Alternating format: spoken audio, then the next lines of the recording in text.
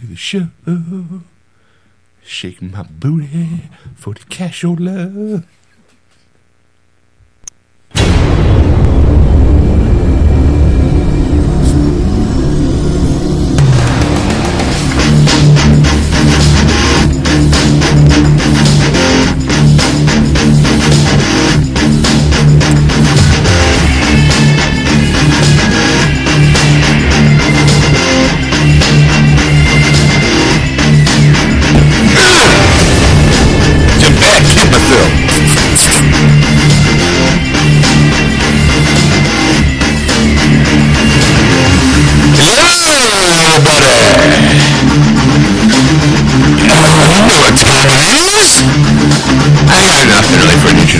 So I'm just gonna say it's Ed, it's Sean. Let's get on with this shit. It's Geeksters, bitches!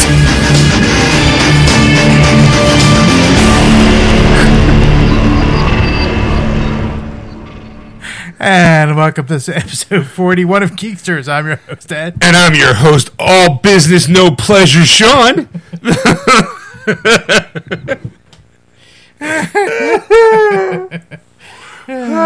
So, howdy, Ed. How you been? Good. For those people who haven't been paying attention, which is probably everybody, we didn't have a show last week because two things. One, it was Ed's anniversary. How did that go? It went well. Yeah, we didn't do anything. So, okay, that's even nice. And the second reason, because it was Easter. Yeah. He has risen.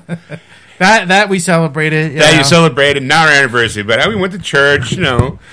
I think more celebrate the stealing of a holiday from the Jews again. You know, you're welcome. Celebrating, the guy walks into a bar, throws 3 nails on the counter, and goes, "Can you put me up for the night?" And then next thing you know, he passes out. 3 days later, he wakes up and he's like, "I fucked who? Where was I? How'd I get in this cave? Whew, what a night, man! You guys, man, fuck, Judas. What did you slip me? Nothing. Sure, because last thing I remember was just kind of just hanging around, and next thing you know, I'm waking up and I'm in this robe, and I had to move a rock, and had one set of footsteps. You know? And I don't know why, but now I have a hankering for chocolate bunnies. I don't. Someone just write this down. All right, whatever. Yeah. Dad, what the fuck, man? Oh, whew. It's worse around my birthday, though. Whatever. So, what did you do for Easter? Just we ate. That's basically it. I mean, you go to church, you show up, you tell all day just who you are, and then you go in and get something to eat. Yeah. I go in and say 3 Hail Marys, and I get the fuck out, and then I start over again. That's the beauty of this religion. I can fuck up all week. Go, hey, I'm sorry. Hey, you're all right. Get the fuck out. Don't do it again. Just don't do it again. Next week, I told you not to do it again. You go to a different priest. Oh. You don't get the same one. Never charged for the same crime twice. They get you for double jeopardy. Hey, so Father, I had impure thoughts. I cursed a lot, and I touched myself in an impure manner. Hey, all right. It's all right. Your 3 Hail Marys, you're all right. Get the fuck out of here. Spectacles, testicles, wallets, watch. Get out of here.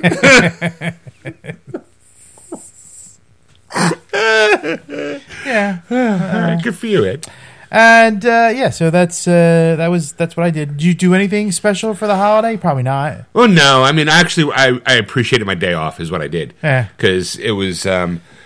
I work in a mall, and our mall was closed. If I was back at my old store, which was a strip mall, I would have had to work. Yeah. Thankfully, I work in a mall, so they were like, "Yeah, we're going to be closed." I'm like, "Oh, thank God." Oh, I'm a believer. So I got to stay home. I think did we stay home? I did what everybody else did. I think I went out shopping that day. It fucking irritated me. I just want to stay home, do nothing. But we needed to get out for something. I don't remember what it was. So I guess it really wasn't that important. which just annoys the shit out of me even more. Yeah. I was like, so wait, I left on my day off to go shopping. I don't remember for what for. I guess it wasn't that important. Maybe I should have stayed home. It could have been done on a different day. You know? But, Stacy had off, too. It wasn't like we did, we didn't go to the movies or anything like that. We didn't go out to dinner. We just kind of, I think we went out shopping for something and came back home. And it was just me pretty much just scratching my balls and playing video games. Right. In that order. Perhaps sometimes both at the same time. Sometimes he uses a control zoo scratches. No, never. God, no. They don't have the sharp points. I got to have to scratch it. It's like... That's the spot. Oh, right there. I'll throw my leg up a little, throw it on the bed. Get it under. Oh, and then... Okay, it smells clean. Now I'm going to have to wash that mic. So, I didn't do much. I did... we were off for 2 weeks. Yeah. So we had 2 weeks. I bought some movies. I bought a video game I'm not happy with. We'll get to that a little later. Yeah, what else? So what did you do? I'm assuming you did some shopping too. No, I mean, like Sunday we don't go shopping because... you had 2 weeks, dude. What did you do? I did buy a few movies because... I did have some gift cards, so I bought both digital and physical. Oh. So I'll do the physical first. Okay. Ed's reaching down into his stash, it's show and tell time. Oh yeah, it's great visual media. Where what do you call it? Put my glasses on. So there's three. It's that time of the week, that time of the month, I guess. Well, I saw this online. It was on Amazon actually, and I have an Amazon gift card, so I used it there. Right. It's the Bolo series. It's Star Blazer season 3. Now nobody has really seen this, I think, because they didn't use the same voice actors. Right. Okay. Things change at all, so it wasn't as good. So, but I'm like, I want to complete the series because I have the first two, so I might as well. All right. Good for you, Ed. So good for you. Great. I'm looking here, and it is DVD video collection. These are definitely bootlegs. No, they're actually they're legit. That poor quality of the cover. Yes. Well, that's actually that's something behind it. It's a piece of paper. Yeah, Oh. yeah. I have it still shrink wrapped. Oh yeah, it's got the DVD little sticker thing on it. All right. So that's still legit because that's the thing. I always wanted a legit copy of it. I don't want to. I don't want to do a thing. Now, a couple weeks ago, we did have releases of the week where there was the Mickey and Friends 10 Classic Shorts, the Volume 2 of the 100th anniversary shorts. Basically, just rehashing the old original shows. All right. I did start watching it. It's kind of like they're all over, and there's slides, and then they every once, after they do the little cutaways or whatever, they do the actual thing, and it's like the ghost one where the Mickey, Donald, and Goofy were ghost hunters, and they were trying to get a haunted house, and then there was the one that's where Ghostbusters stole the idea, right? And then the one where Mickey is a band leader, and they're playing the William Tell Overture, and a big storm comes, and Donald's being Goofy with the flute. She's playing. Oh, okay. I kind of remember that one. And then there's the one that isn't the one where Mickey's the little pimp walks around and starts bitch better have my money. And then just kind of breaking kneecaps and I didn't hear. Don't get mouthy with me, woman. Huh? And then that was pretty much like last week. This week he went from the wholesome purity of Mickey Mouse and everything to what? What was that? What I grew up watching. What we both grew up watching. Because not only is Disney having their 100-year anniversary, so is Warner Brothers. Warner Brothers is having their 100-year anniversary. So I think I have some of these on they're various probably, things. right. But this is the complete platinum collection of the Looney Tunes. It's basically Bugs Bunny and the gang. Right. The 100th anniversary. Yeah. What's up, Doc? Yeah. That's how I learned everything through Bugs. That's right. Classical music. How I got sassy. My sassiness came from the Bugs. And we call it Speedy Gonzales. Yeah. Oh, my name is Slowpoke Rodriguez, the slowest mouse in all of Mexico. What? How such racist voices, Mel? Oi. All right, what else you get? And finally, this is something I always wanted in my collection. I never got around to buying. I'm going to ask why, but okay. I mean, tell people what it is. It's The Last Unicorn. Okay. It's a Ravkin and Bass animated movie. I liked it. I enjoyed it. I'll be honest, I never saw it. Well, you know what? That was the thing. every time I'd circle around this, and I go, I don't know if I've ever seen this. Right. I've seen enough of. I've seen the cover a million times, right? And I just don't. I know I've never. I think my sister likes the movie. I might have walked in and be like, "Oh, shiny unicorn, I'm out." Like, because I'm very, very. That's where Sean becomes sexist. Fucking unicorns, I'm out. Better scratch my balls. I have to say, this is not as kid. I thought this would be like a kiddie movie kind of thing. Like right. Kid friendly. This is kind of more of like an adult kind of. Is it rated M for mature? No, it's still rated. It's rated G. But I mean, this is 1980s G. So I mean, G. I think that woman's topless. Exactly. There's that moment where it's like, well, they had to make those ratings like everything, like everything was not like there were so many ones. Back in the 70s and maybe some of the early 80s, a PG movie could have the word "fuck" in it. Yeah. There may be some toplessness. I think. No, I think you had to be if you were nude, it had to be R. But if it was a cartoon, it depends on the movie because. Clash of the Titans, a 1980s clash. Right! There is nudity. You're right. Full frontal nudity of a woman. And I think a boy, too, in there. And I don't remember the woman, no. There was a couple, actually. But that was, I think, rated PG at the time. Okay. Because it wasn't animated. Right. But everything that was animated was rated G. But this had kind of like almost like mature. Blood, gore. Did it? What, this one? Yeah. No, I mean... Trying to think. Let me see. No, not really. But it was a good story. I actually enjoyed it because I actually watched it yesterday. The Enchanted Edition. What makes it enchanted? Upon hearing that she may be the very last of her kind on Earth, a unicorn, played by Mia Farrow, goes in search of others like her. Her quest won't be easy as it leads her straight to the evil King Haggard, played by Christopher Lee, rock on, and his infamous Red Bull. He has wings. And the journey is made even more complicated when, to protect her from the envious wrath of Haggard, a spell is cast to turn a unicorn into the Lady Almathea. Yeah. A beautiful young human. But with this new body comes new thoughts and feelings, such as a love for Haggard's son, Prince Lear, played by Jeff Bridges. Oh, now that I'm human, I have all of these stirring feelings. Like, because she couldn't get it as a unicorn, whatever. Will Almathea get lost inside her new body? Will she meet the fate of the other unicorns? Will she be able to defeat Haggard and his Red Bull? Sounds sexy. With the aid of her friends, Shemdrick, the bumbling magician, played by Alan Arkin, and Molly Grew, played by Tammy Grimes. I don't know who the fuck Tammy Grimes is. Oh, yeah. From Arthur Rankin Jr. and Jules Bass, who did the Hobbit movie. Yeah. I remember that one. It was a fucking trippy-ass movie. Comes a magical adventure with an all-star class, including Mia Farrow, Jeff Bridges, Christopher Lee, Alan Arkin, and Tammy Grimes. We already mentioned Angela Lansbury, Renee Auberjonois, and Robert Klein. And unforgettable songs from the rock band America.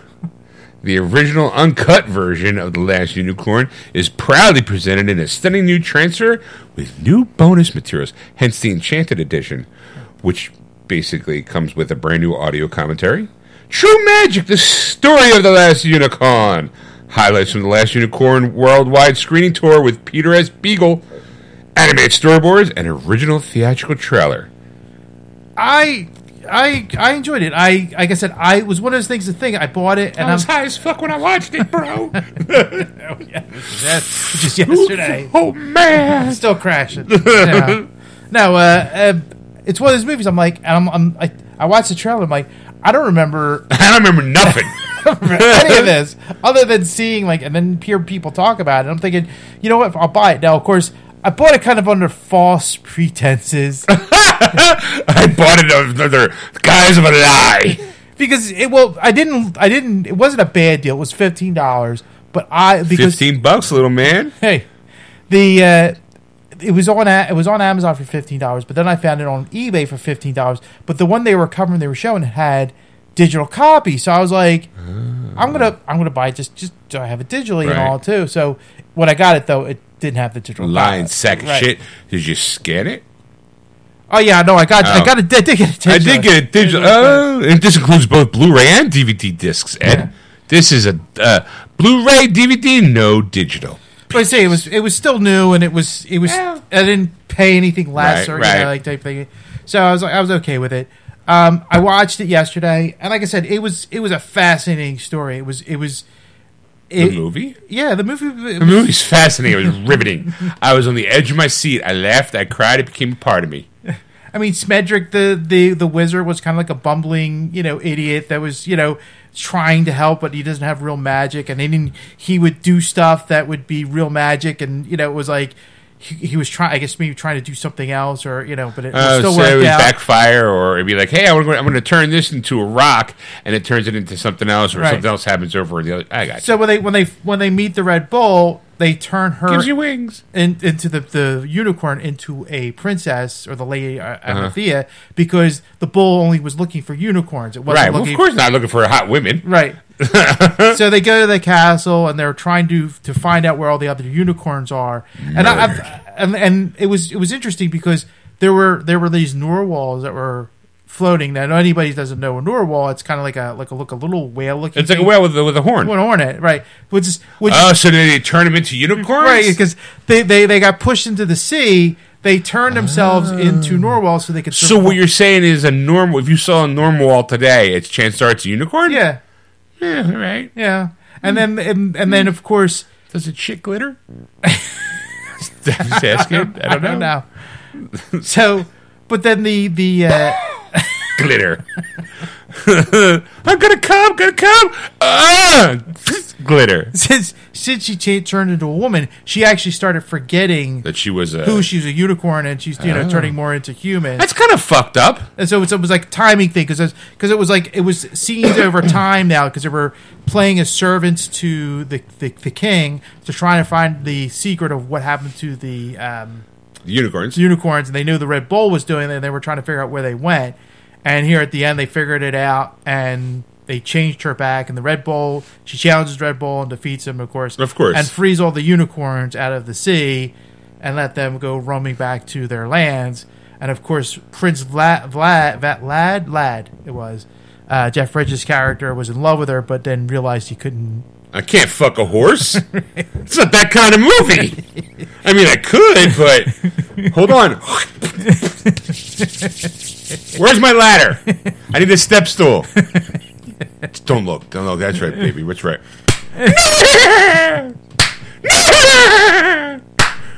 Goodbye, horses. Oh, that's right.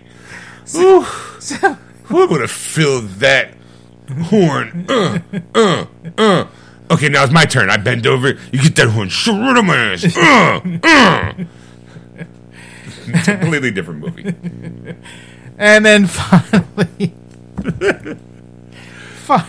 Ed's never going to watch The Last Unicorn again because every time he's going to think he's going to be like, oh, I can think of it. There's Jeff Bridges' character is humping that poor unicorn. Like, who's mounting who? Who's mounting who?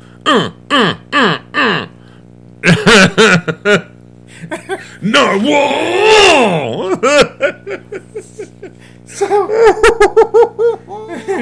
Taste this rainbow.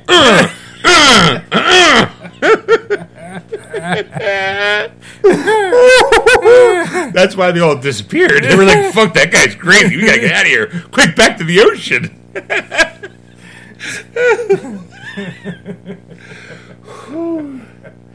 Anyway. Not even 10 minutes in, we're talking about fucking horses. This could be one of those kind of shows. Strap in, kids. It's gonna get worse. Oh, boy. Anyway, so the last thing I did was I purchased I purchased 19.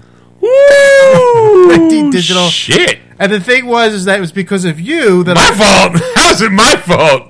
It's not your fault.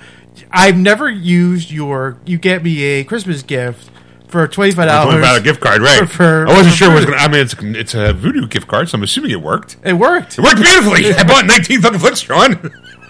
I was scanning them, so I was getting like $2, so I got 12 movies, and it only cost me like 40 cents. Good job. Because after taxes and all that stuff. Right. So, all right. So what did you transfer into digital? But before I did that, I did buy a few movies. Because it was on sale. There was a Dragonlance series movie. It was an animated movie with Keith Sutherland. Oh, I remember that one. Yeah. So I bought it, a physical version of that one. I think we watched it. Yeah. All right. Yeah, I have it. I had it physically. Okay. So I bought that one because that wasn't scannable. So I bought that for $5 on sale. And of course, the Mickey and Friends was another one. And then I texted you, I think this past week. Yeah, you did. It was this past Tuesday. Yeah. I was on my way home, actually, because I dropped Stacy off at work, and I had the day off, and you sent me a text, and I was like, I pulled over to do the purchase. Which is silly, so I'm like, it's still going to be there when I got there, but whatever. Nights at Badass, we were talking about the movie. That's a movie that we both enjoyed. You bought it one day, and we enjoyed it highly. And for digital, you can't scan it for $2 for your thing, so you have to buy it. So it was never on sale. It was always $15. Right, and it just dropped to $5 like this past week. So we had to jump on that. Right, you text me, you're like, hey, did you know? And I was like, I do now. And I pulled over to respond to it. I think I actually have the transaction here. I mean, the interaction here. I don't know, what the hell is that? Why do I have Samsung Global Goals there? Remove that. Remove. All right. I have, here it is. Did you know Knights of Badass is not? It is $4.99 now. It's not a good texter. And then he sent me. He was so excited. Then he sent me a screen capture of it at $4.99, and I'm like, I am now. LOL. I'm like, I legitimately, I pulled over for the car, and I was like, all right, well, I'm buying it. I needs it. All right. So that was the other one. And then I bought Noises Off for $5 because again that was another one. And I remember seeing that movie, and again, it's a movie. I'm like, I remember seeing it. I remember not really enjoying it. I think it was a little too smart. Maybe, I don't know. It was a lot. It reminded me of it. It's about a play. Yeah. And it's like it's about a production company, play company that actors and all, and they're trying to. If you're a fan of old vaudevillian movies like Abbott and Costello, and it kind of reminded me of that, like set up punchline, some confusion. I like you, no, you don't. You like the other person. Oh my goodness! And then there was like what I remember mostly about it has John Ritter, and I was a John Ritter fan, still am kind of. And Nicolette Sheridan, I think, is the blonde. And she, I mean, what was it, like 1980s movie? Yeah. Teenage boy going, oh, leggy blonde, half running around the entire movie in her underwear. I'm totally in. Right. And then I'm watching him going, yeah, I just can't get into the humor of it. And I'm like, I don't know, just not. Oh, cute blonde. Yeah. Wait, what am I watching again? Hey, I'm not getting this. I don't feel as bad as I did for Willow, but I mean, I see it too. Like it's like on the $5 list, and I'm like, do I want to get it? No, maybe no. So, all right. Did you watch it recently, or no? I haven't watched it. Okay. I just bought it. Threw it in there. Type thing. Because I was buying. He breaks that 1,000 thing now. He's like, oh fucking, I don't give a shit. Pew pew pew pew. Because I haven't gotten to the $2 ones that I gotten to the $2 ones, all right? So the last couple ones was Jewel of the Nile because I have the Rancing the Stone. So okay, right. Part of the collection, and the one I've never seen it, but I do like. Not Cedric. Shit. His name is Bernie Mac, and it's a baseball movie. It's Mr. 3000? Yes. Oh, okay. That's the movie where he left baseball at like $2,900. Well, he had a club. He has a restaurant. It's called Mr. 3000. Right. And then you find out that he's one shy. Diet, so he has to go back into baseball, and he's overweight, old, and right. He's trying to get that one home run. Yeah. To be inducted into the hall, to be Mr. 3000. But yeah, all right. I remember seeing that movie. I think I enjoyed that one. I'm not sure. So the next these are now all the $2 $2 ones. Here we All go. right. You ready? Yep. Tropic Thunder, the director's cut or the unrated cut, whatever you want to call it. This one I've seen a couple. The unrated one was available. Yeah, for $5. For the scan. Yeah. Oh, okay. Well, these are the ones that you paid $2 for. Or? Yeah. Yeah.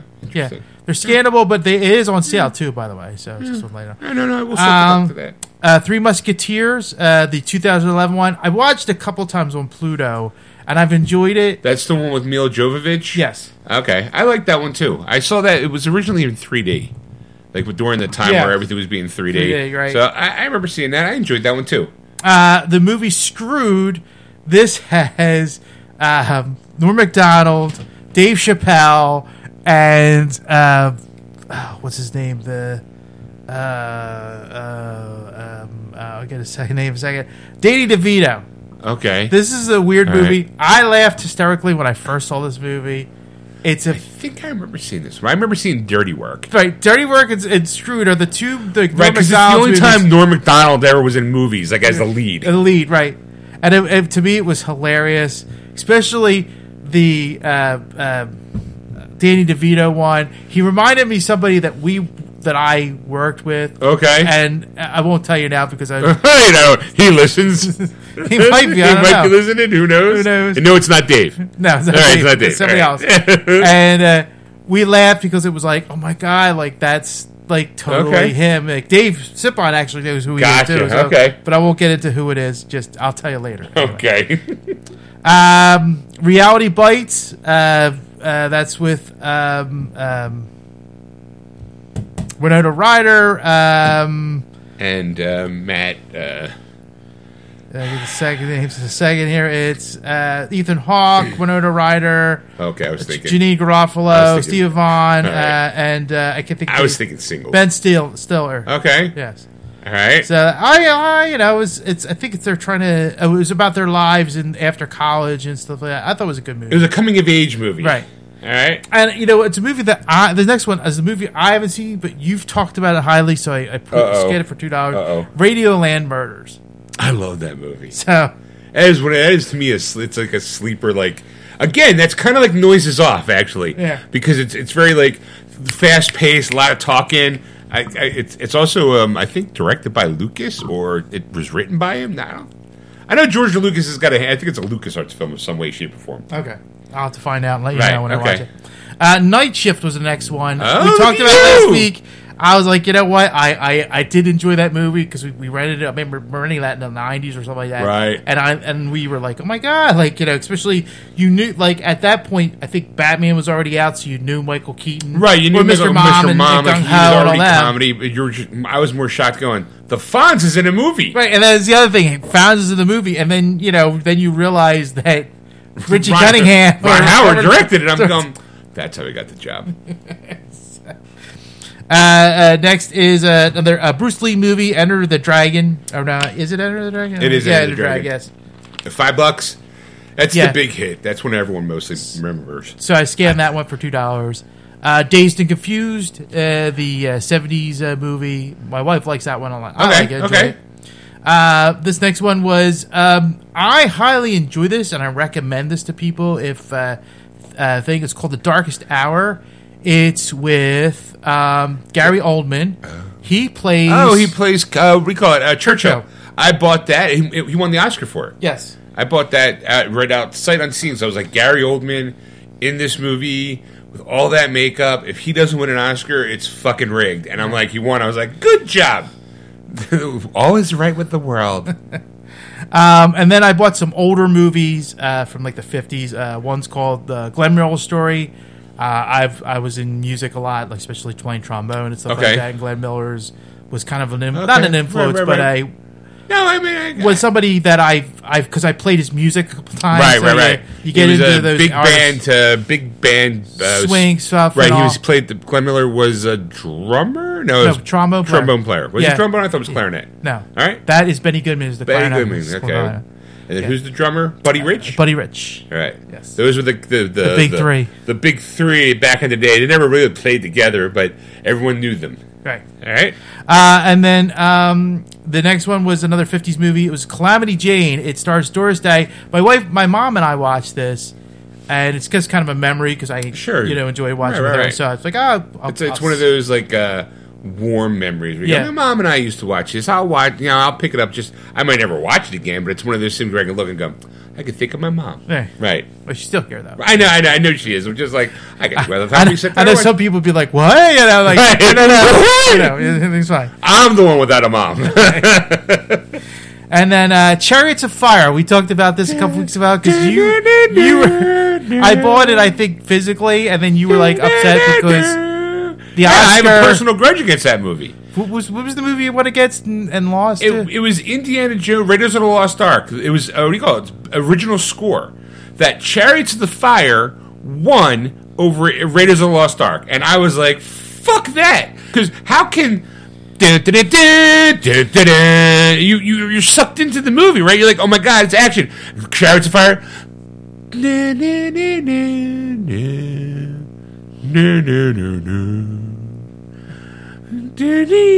You have it, don't you? You have the song, Chariots of Fire song. No. Fine. Okay. See, I gotta prove my point. Chariots of Fire theme. Ready? Come on.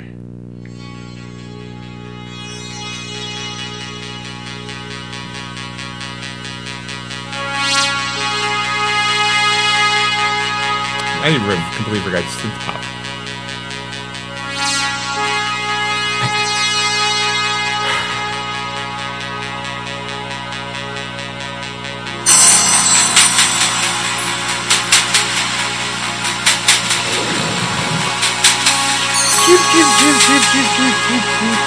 This is about a movie about running. Running! Not sprinting, not jogging. Marathon running. Running! In the Olympics! You get the gist, right? Yeah. Alright, hold Compared on. to this, you ready? Here, Yeah. Go I ahead. don't know if this is going to work, but let's see. Oh, wait, I hit the wrong button. There we go. If I can play a commercial right before we start. Hold on. There we go. think I could think I got this one. Skip ads. Here you go.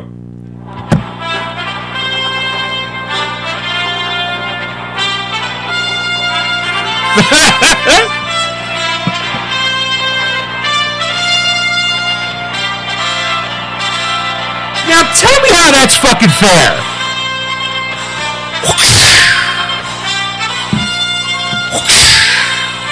Get off my plane. No ticket. I remember like I'm watching the Oscars that year and it's I'm like, oh my God, John Williams, fucking genius. Jaws, Star Wars, Indiana Jones, boom, boom, boom, whipping out that score dick that he has, right? Bada bing, bada boom, bada bang. Chariots of Fire. I'm like, boy, that's a fucking bore fest. Wait, what? Fuck! To this, I refuse to watch Chariots of Fire for that. Personal grudge. How old's that movie? Maybe 2, I guess. Right. That's right. That's what do you call it? 40-year grudge? Yes. Fuck that movie. I hope all of them have broken ankle. Fuck them. I just remember. You know why? They don't have that. No Chariots of Fire 2. No Chariots of Fire 3. No Chariot of Fire 4. Because they wanted it. It doesn't matter. They could have done Chariots of Fire, 4 years later, the rematch or something. No. Fucking Indiana Jones, icon, running in sand, bitches. Rocky did it too.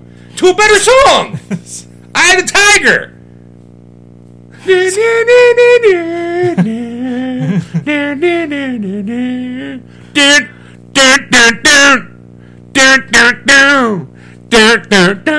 Eye of the Tiger. To me, it was when Chariots of Fire came out. When I was in the music school, basically, and I think people would play that song on the piano, not like the full Sure. arrangement and all. Right. And it was impressive back then when you were young and you were like, learning music and somebody go Sure. It was mind blowing. Sure, they could have also done the exact same thing with the sad theme song from The Incredible Hulk, and everyone would have been blown away. Oh, they did that too. Right, exactly.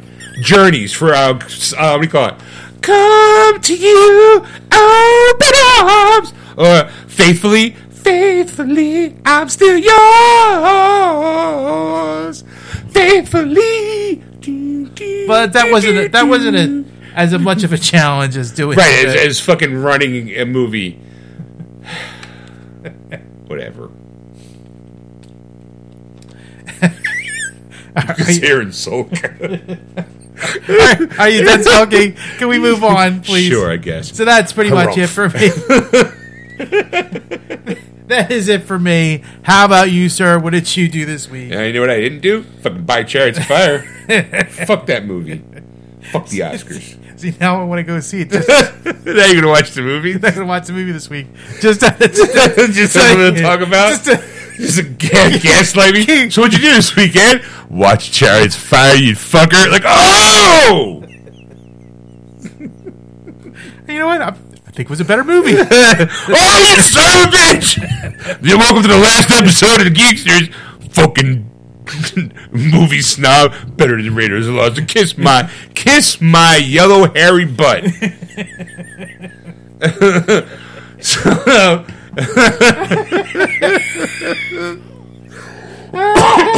Well, like you, Ed, I also purchased a ton of digital content. Yeah, good.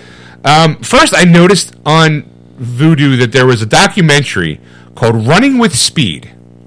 Okay? It is a 2.5-hour documentary on gaming speed runs. Did you say that right? I'll go back. Let me rewind that. The movie is called Running with Speed. It's a 2.5-hour documentary on people who do speed runs through video games. Oh, all right, now I got it. Oh, you would think speed runs? What do you think I was? No, I'm gonna hop up on speed and then we just run. Like the character in the video game. They're all like playing Call of Duty, and there's a race going on. Like how fast they get from point A to point B. And they made a documentary on it because apparently this is a subculture we have nothing about, and now they brought it to light. And it's for you, and it's 2.5 hours long. No, this is worse. This is about people who spend their time going through a video game and doing the shortcuts and stuff like that. Like, let's say, hypothetically, let's say you play Hogwarts for 100 hours, right? Yeah. You finish the game in like 70 hours. Well, there's a person who will take that and not do everything. Will just stick to the main quest and play the game as quickly as they possibly can. And they'll be like, I did it in 12 hours or 3 hours, or they do it with like Mario levels where it's like, oh, we're going to play this level, and instead of going through like just a whole ass and boing, boing, boing, or Pac-Man, it was just a lot of video games that have these speedrunners. Right. Sometimes they do it on they stream them on Twitch or Discord. They usually do it for like a charity event or some sort of like that. My problem is that it's 2.5 fucking hours of that talk. Like, it's about speedrunning. Can't you cut some time off? Maybe make it like an hour 20. I like the speed run version of this movie. I'll have to put it on fast forward, and I'm like this real quick, and then this, and then this, so I can speed run through that boring ass shit. It's not even boring. I'm probably gonna. It was like $5, and I was half tempted to buy it just to watch it. I'm going, how do you get 2.5 hours of material out of this? I did not, though. What I did buy, though, Ed, I bought Empire Records, the Remix Special Fan Edition, which has got like 15 minutes of extra shit in it. All right. All the President's Men. All right. Okay, that's an old 70s movie. It stars Dustin Hoffman and Robert Redford. I kept looking at that one, and I wasn't sure to buy it or not. And I also bought in. There was a mix and match deal, so I got The Sixth Day. That's a Schwarzenegger film where with about clones and stuff. But the reason why I settled for The Sixth Day because Spirit of Vengeance, Ghost Rider, was in that mix and match deal, and that's never on sale. But here it was, I can get it for like it was like buying one movie and getting one for free almost. Yeah. So I'm like, I had to take advantage of that, and I did like Sixth Day. Just going to go on record and say that. Then there So was... you're the one. Yeah, I'm the one. Then I found out that when you buy Universal movies, they have a club, and that you get points.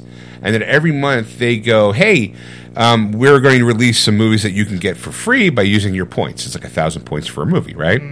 I got 2 movies that day. One of them was Out of Sight. That's the George Clooney, Jennifer Lopez movie. Oh my God! Really? Yeah, I like that movie. You did not, I'm assuming? I did not see it. So okay. I was waiting for somebody who saw it. So. And then it was also, I got the Role Models unrated version. I have Role Models. That's with Paul Rudd and where they Scott or Jason Michael Scott? No. Sean William Scott. Where they have to they get in trouble and they have to go to like a daycare and help these kids. And one of the kids goes a LARPing and is a Kiss fan, and they show up at a LARPing event dressed as Kiss at the end. Yes. You know, there's an unrated version. I had the rated version, but I'm like, well, it's a free movie. There was nothing else I wanted, so let me go get that. Right. Then I also did buy Knights of Badassum because $5 I wanted that. Yeah. Then I also bought Tropic Thunder, the director's cut, but I paid my $5. Then I also bought Harlem Nights. That's the Eddie Murphy, Richard Pryor. Yes. And then I also bought another one I keep swimming around and around and around. Then I keep waiting for this to go in 4K, and part of me I just buckled and I bought it, and I'll go, look, if it ever goes to 4K, I'll just buy an upgrade. Ben-Hur. It's the holidays, Passover, Easter. It's Charlton Heston, Ben-Hur, Judah Ben-Hur, nice Jewish boy who kind of bumps into Jesus throughout the entire movie, but never really pays any really attention to him. Wait, that guy did what? At a party? Loaves and fishes? Wow, I'm going to go on this horse ride right here. So I bought that, and I'm like, it's like almost a 4-hour movie. And I'm like, I don't have the stamina to watch that at the moment. Because I keep thinking, maybe I'll watch that. Because I keep wanting to circle around, because it's a good movie. I like it. But it was like $8. It was what do you call it? It was pricey for me, Ed. Pricey, because I paid $8 for it. Ooh. You're so bougie. Oh, I know. Almost pushing that $10 mark. I did watch some movies this week. Well, past couple weeks. First right out of the gate, Commando, the director's cut. I gotta say, now I understand why toxic masculinity is prevalent in today's society. Because men like me watched these movies as teenagers and grew up into be what we thought people wanted men to be. Like, I'm not talking about I guess muscle-bound guy like Schwarzenegger, but it wasn't that. It was more like the attitude that he had towards people. Like, Ray Dong Chung is in it, Tommy Chung's daughter. Yeah. And she had a brief acting career. Yeah. And she was in there, and she plays a flight attendant, but back then it was a stewardess. Right? And there is real no need for her to be in this movie other than the fact that Sully, I think it's the guy he's like, I'll kill you last, who he killed first. Right. He kind of talked to her, and she got creeped out by him. So for whatever reason, Schwarzenegger basically kidnaps her, like holds her hostage, and says, "Go follow that car," and then finds out where he's going because he's got 11 hours before he's supposed to go on a plane, to go murder somebody for Nick from Cheers. Seeing him be like a regular actor and a bad guy just pulls me out of the movie a little bit because I'm like, oh, what do you mean? So I'm watching it and I'm like, okay, look at Nick being what do you call it? It's Carla's husband from Cheers. Yeah. I'm like, all right, but he kind of first Schwarzenegger rips out Ray's seat in her car, and then they're following, and then he goes to a mall, and they're still following him, right? But they're at one point in time where he kills Sully. He's like, I'll kill you last. I lied. Lets him go. Right. And kills him, flat out murders him, of course. They take his Porsche to go back to the hotel that he was supposed to meet a connection at, right? Right. So as this is going on, there's a knock at the door. and it's a companion, right? So Schwarzenegger convinces her, doesn't even convince her, demands that she act like she was having a good time with what's his Sully, I think his name, and takes her top and rips it open a little bit to show a little bit more cleavage. I'm going, there was no real need for that. It was like, you have a good time, like, and I'm like, well, you could just let him open the door. You could have just beat the shit. I'm like, why is she here? And Schwarzenegger is supposed to be a retired general of like a special ops force, like, and the whole thing is they kidnap his daughter, hold her hostage so he can kill this person. But at one point in time, they follow these stupid leads and they get to a place where they're supposed to be like they fuel planes at, and she's taking pilot lessons, and she knows how to fly a plane. So she helps him by, like, not really of her own free will most of the time, to fly him to the island that they're supposed to be going to. And a part of me going, shouldn't he already know how to do that? He already knows the coordinates. He doesn't know how to fly a plane? All the things this guy can't do, flying's one of them? It just struck me as odd. I'm watching it going, okay. And then I'm watching the very beginning. He's playing with it's Alyssa Milano. Yeah. And he's kind of fucking roughing her. Like, he picking her up and tossing her in the water, because they have a pool. Right. And I'm like, all right, like, it just seems a little weird. And then of course the bad guy at the end of the movie, like his rival, comes off very sadomasochistic, with the knife and the chainmail on his arm. At one point I expect them to grab his nipples and be like, oh yeah, come here. What's his name?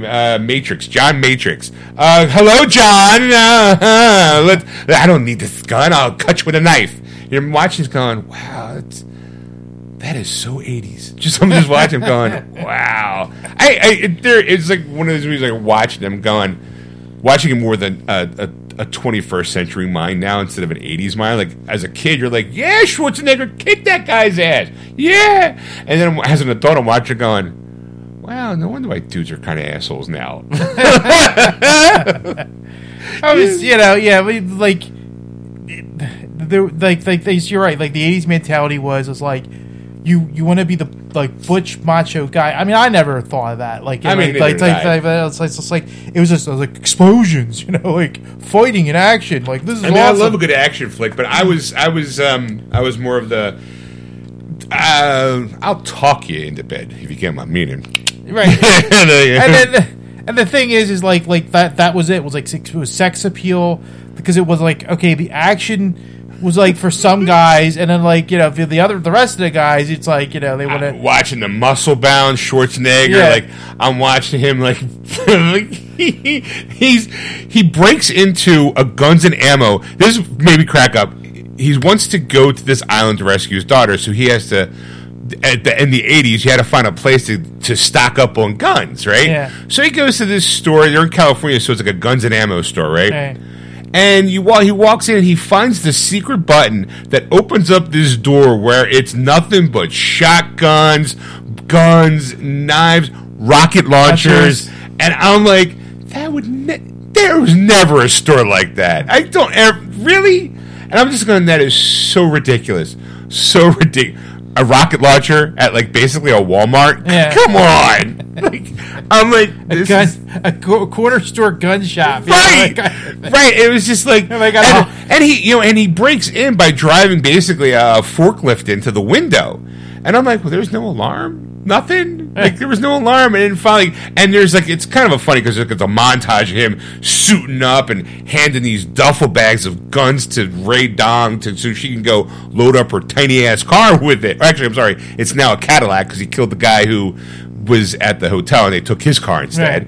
Right. And he's loading it all up, and then she disappears, and it's like this macho kind of thing, and he turns around and there's all these cops with guns pointing at him, because he's getting arrested for breaking in. I'm like, oh, okay, there you go, logical choice. And then they're driving him in back of a paddy wagon, right? And the two cops are driving. She's driving the Cadillac, right? She pulls up, and the Cadillac is a what do you call it, a top-down type caddy. Yeah. She kind of pulls up, kind of gives the guy the wink, wink, nudge, nudge look, and he's like, oh, look at her, like, very, like, stupid. Like, oh, buddy, look at her. Whoa, hubba, hubba. Right? And then she backs off a little bit, and it's like a red light, and she grabs the rocket launcher, and the first thing she does, she aims and fires, but she has it backwards, and it shoots out the back and destroys a building. Yeah. Right? Then she realizes, and the cops are like, wait, what's going on? By that time, she turns it around and then shoots it right at the ass end of the paddy wagon. The paddy wagon where Schwarzenegger's sitting, right? You go, and it hits like the tire, and there's a little explosion, knocks the thing on its side. The cops are like, "What the fuck?" And Schwarzenegger walks out of the back like, right, let's go, like, and he's like, "Why'd you learn to do that?" And she's like, "I read the instructions," and I'm like, and worst part about it is like no more than like a minute earlier, as they're taking this cart out with the they set the joke up, Ed. I didn't notice it because maybe it was the director's cut and they cut that scene. But as she's walking away with the cart full of ammo and guns and the rocket launcher, you can see pretty much strapped to the rocket launcher instructions. And I'm like, what the fuck? Why do they have that? And then when she says the joke, I'm like, oh, they had to set that up. Right. I'm like, oh. I'm like... And then right after that, I wanted to watch Cobra. But I was like, no, I can't. I wanted to just to get it all out. Instead, I did watch All the President's Men. Okay. For those people who don't know, it's a movie in the 70s. It is about the two investigative journalists who help uncover the Watergate scandal. Mm-hmm. It's I'll be honest, it ain't full of action. It is legitimately a bunch of guys knocking on doors going, hey, would you like to talk about this? Right. Hey, would you like to talk about this? It's a drama. It is heavy drama. I mean, and long-ass movie, too, of people just knocking on doors going, I would like to talk to you. No action, no nothing. It's a thriller drama. It's not even thrilling. It's more like I'm watching these. And I'm not for nothing. It was a good movie. I enjoyed it. Right. I enjoyed it so much that I then followed it up with She Said. That's the movie that you bought, but it's on Peacock now.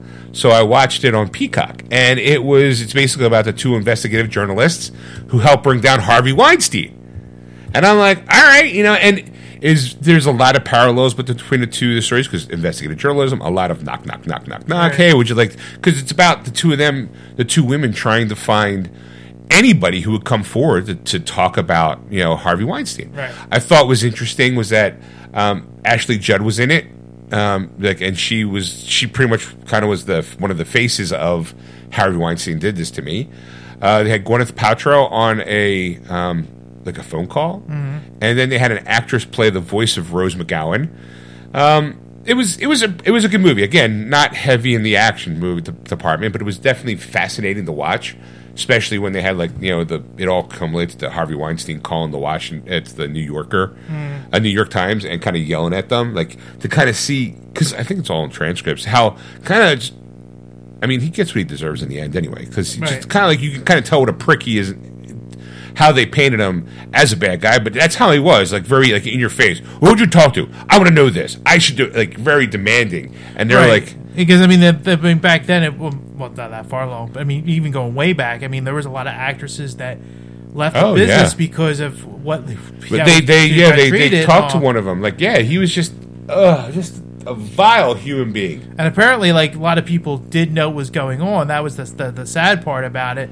But they kept their mouth shut because it would hurt their career. You'd be blackballed and stuff like that. There's there are some people who did work for Miramax who didn't know about it. In fact, Kevin Smith was one of those people who, when he found out about it, he was like, I honestly had no idea. And he's like, in fact, I'm so disgusted by it is that any movie now that I made for Miramax, any check that I make from that movie is going right into a woman's shelter, he's like, I don't want no money from that. Any money I make from that is now going to this charity. Right. I'm like, good for him. It's one of the reasons why I think Dogma is in such a hogtied loop of getting onto Blu-ray. Well, I did see an interview with him because a lot of people were asking, did you know? Right, they asked about Dogma about being re-released, and he goes,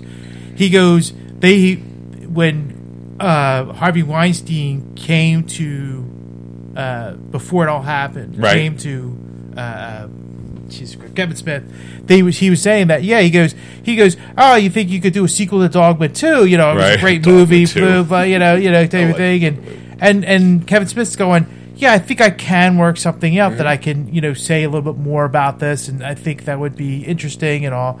And you know, he kind of was like trying to be buddy with him, right? And then he goes, a week later, that's when the article broke, and that's when I found out, like, that's what happened. So he was kind of discuss it, and he goes, yeah, he even said, like, he's like, it's tied up, and he goes, the only way you could do it is if you go into jail and basically get Harvey Weinstein to release it, and he said it'll be a cold day in hell before that happens, you know, because he was hoping that Kevin Smith would be on his side. Right. Like, Kevin Smith's like, there's no way. There's another movie, I just can't think of the name of it.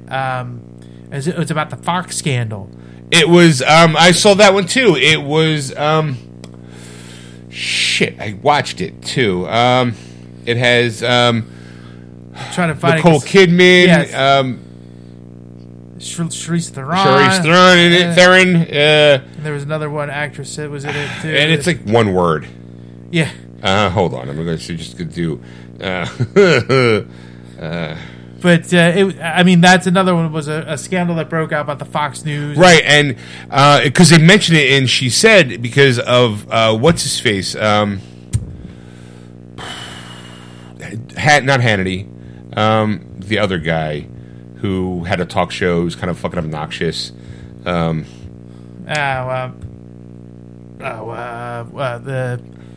Jesus. Everyone's like, oh, enough already. I'm looking here. It is the movie that we're talking about is Bombshell. Bombshell, yes. Where she plays Megyn Kelly. A group of women take on Fox News head Roger Ailes and toxic atmosphere he presided over at the network. O'Reilly. O'Reilly. Bill O'Reilly. Yeah. Whew, all right. Whew, okay. I also did watch three more things. I did watch Empire Records because, you know, April 8th was Max Running Day. So I had to watch it that day. Right. I did watch Harlem Nights because I bought it and I was like, how... It took me... I think what made me more fascinated was written and directed by Eddie Murphy. It was I would say it's that moment in his career where someone went, what do you want to do? And no matter what it is, we're going to let you do it. Because he wrote it and directed. And I could just see him go, well, I have this movie in plan. And it has Richard Pryor in it, Red Fox, Della Reese, it's like the who's who of comedic actors in that time. Right. Arsenio has a small part in it. Very small part. But it was really good and really funny. Like, I forgot how... It's been a long time since I've seen that movie, and I forgot how actually good it was. Like, it was... I'm like, all right. You know, it took me a couple nights to watch because I watched some of my movies at, like, late at night. And I was like, oh, it was really good. It was funny, and I'm, like, laughing. And it's like... and the other movie I watched, too, is Colossal. This is the movie that has Anne Hathaway in it. And she has... there's a giant kaiju monster in Seoul, Korea that's appearing, and you find out that she kind of she's controlling it. Right. Without getting too spoilery, what happens is she's kind of like this alcoholic, shitty kind of a person who's living in New York, and her boyfriend breaks up with her and kicks her out of his apartment. Right. So she goes home, basically. And when she goes home, she goes to a house. I'm assuming it was her parents' house, that they no longer live there, but she still lives there. And when she's there, she bumps into Jason Sudeikis' character, who used to be like her bestie friend when they were in elementary school. Right. And he's like, oh, you know, he kind of helps her back on her feet, but at first, it seems kind of like innocent. Mm-hmm. And when you see the trailer, you're like, oh my God, this looks so funny because, you know, she's standing in like, there's a spot in their town that is in parallel to Seoul, Korea, and when she stands on that spot, this monster shows up. Now, at first, she didn't know it because, you know, she's on the other side of the world, so she'll, like, walk through and, like, she destroyed some people got killed, right. You know, and then when she finds out that, you know, she found out that she was responsible because the monster did something that she did the night before. She's like, oh my God. So she tested the theory out by just standing there and making kind of faces like that. And when she found out, she then invited her new friends with Jason Sudeikis and his kind of like buddies to watch, like, because you can do like a live feed, because now it's like everywhere. Like, oh my God, this monster's everywhere. And, you know, she performs and you're like, okay, like, how is this? It's a weird sensation. You find out like why, but then it takes this really...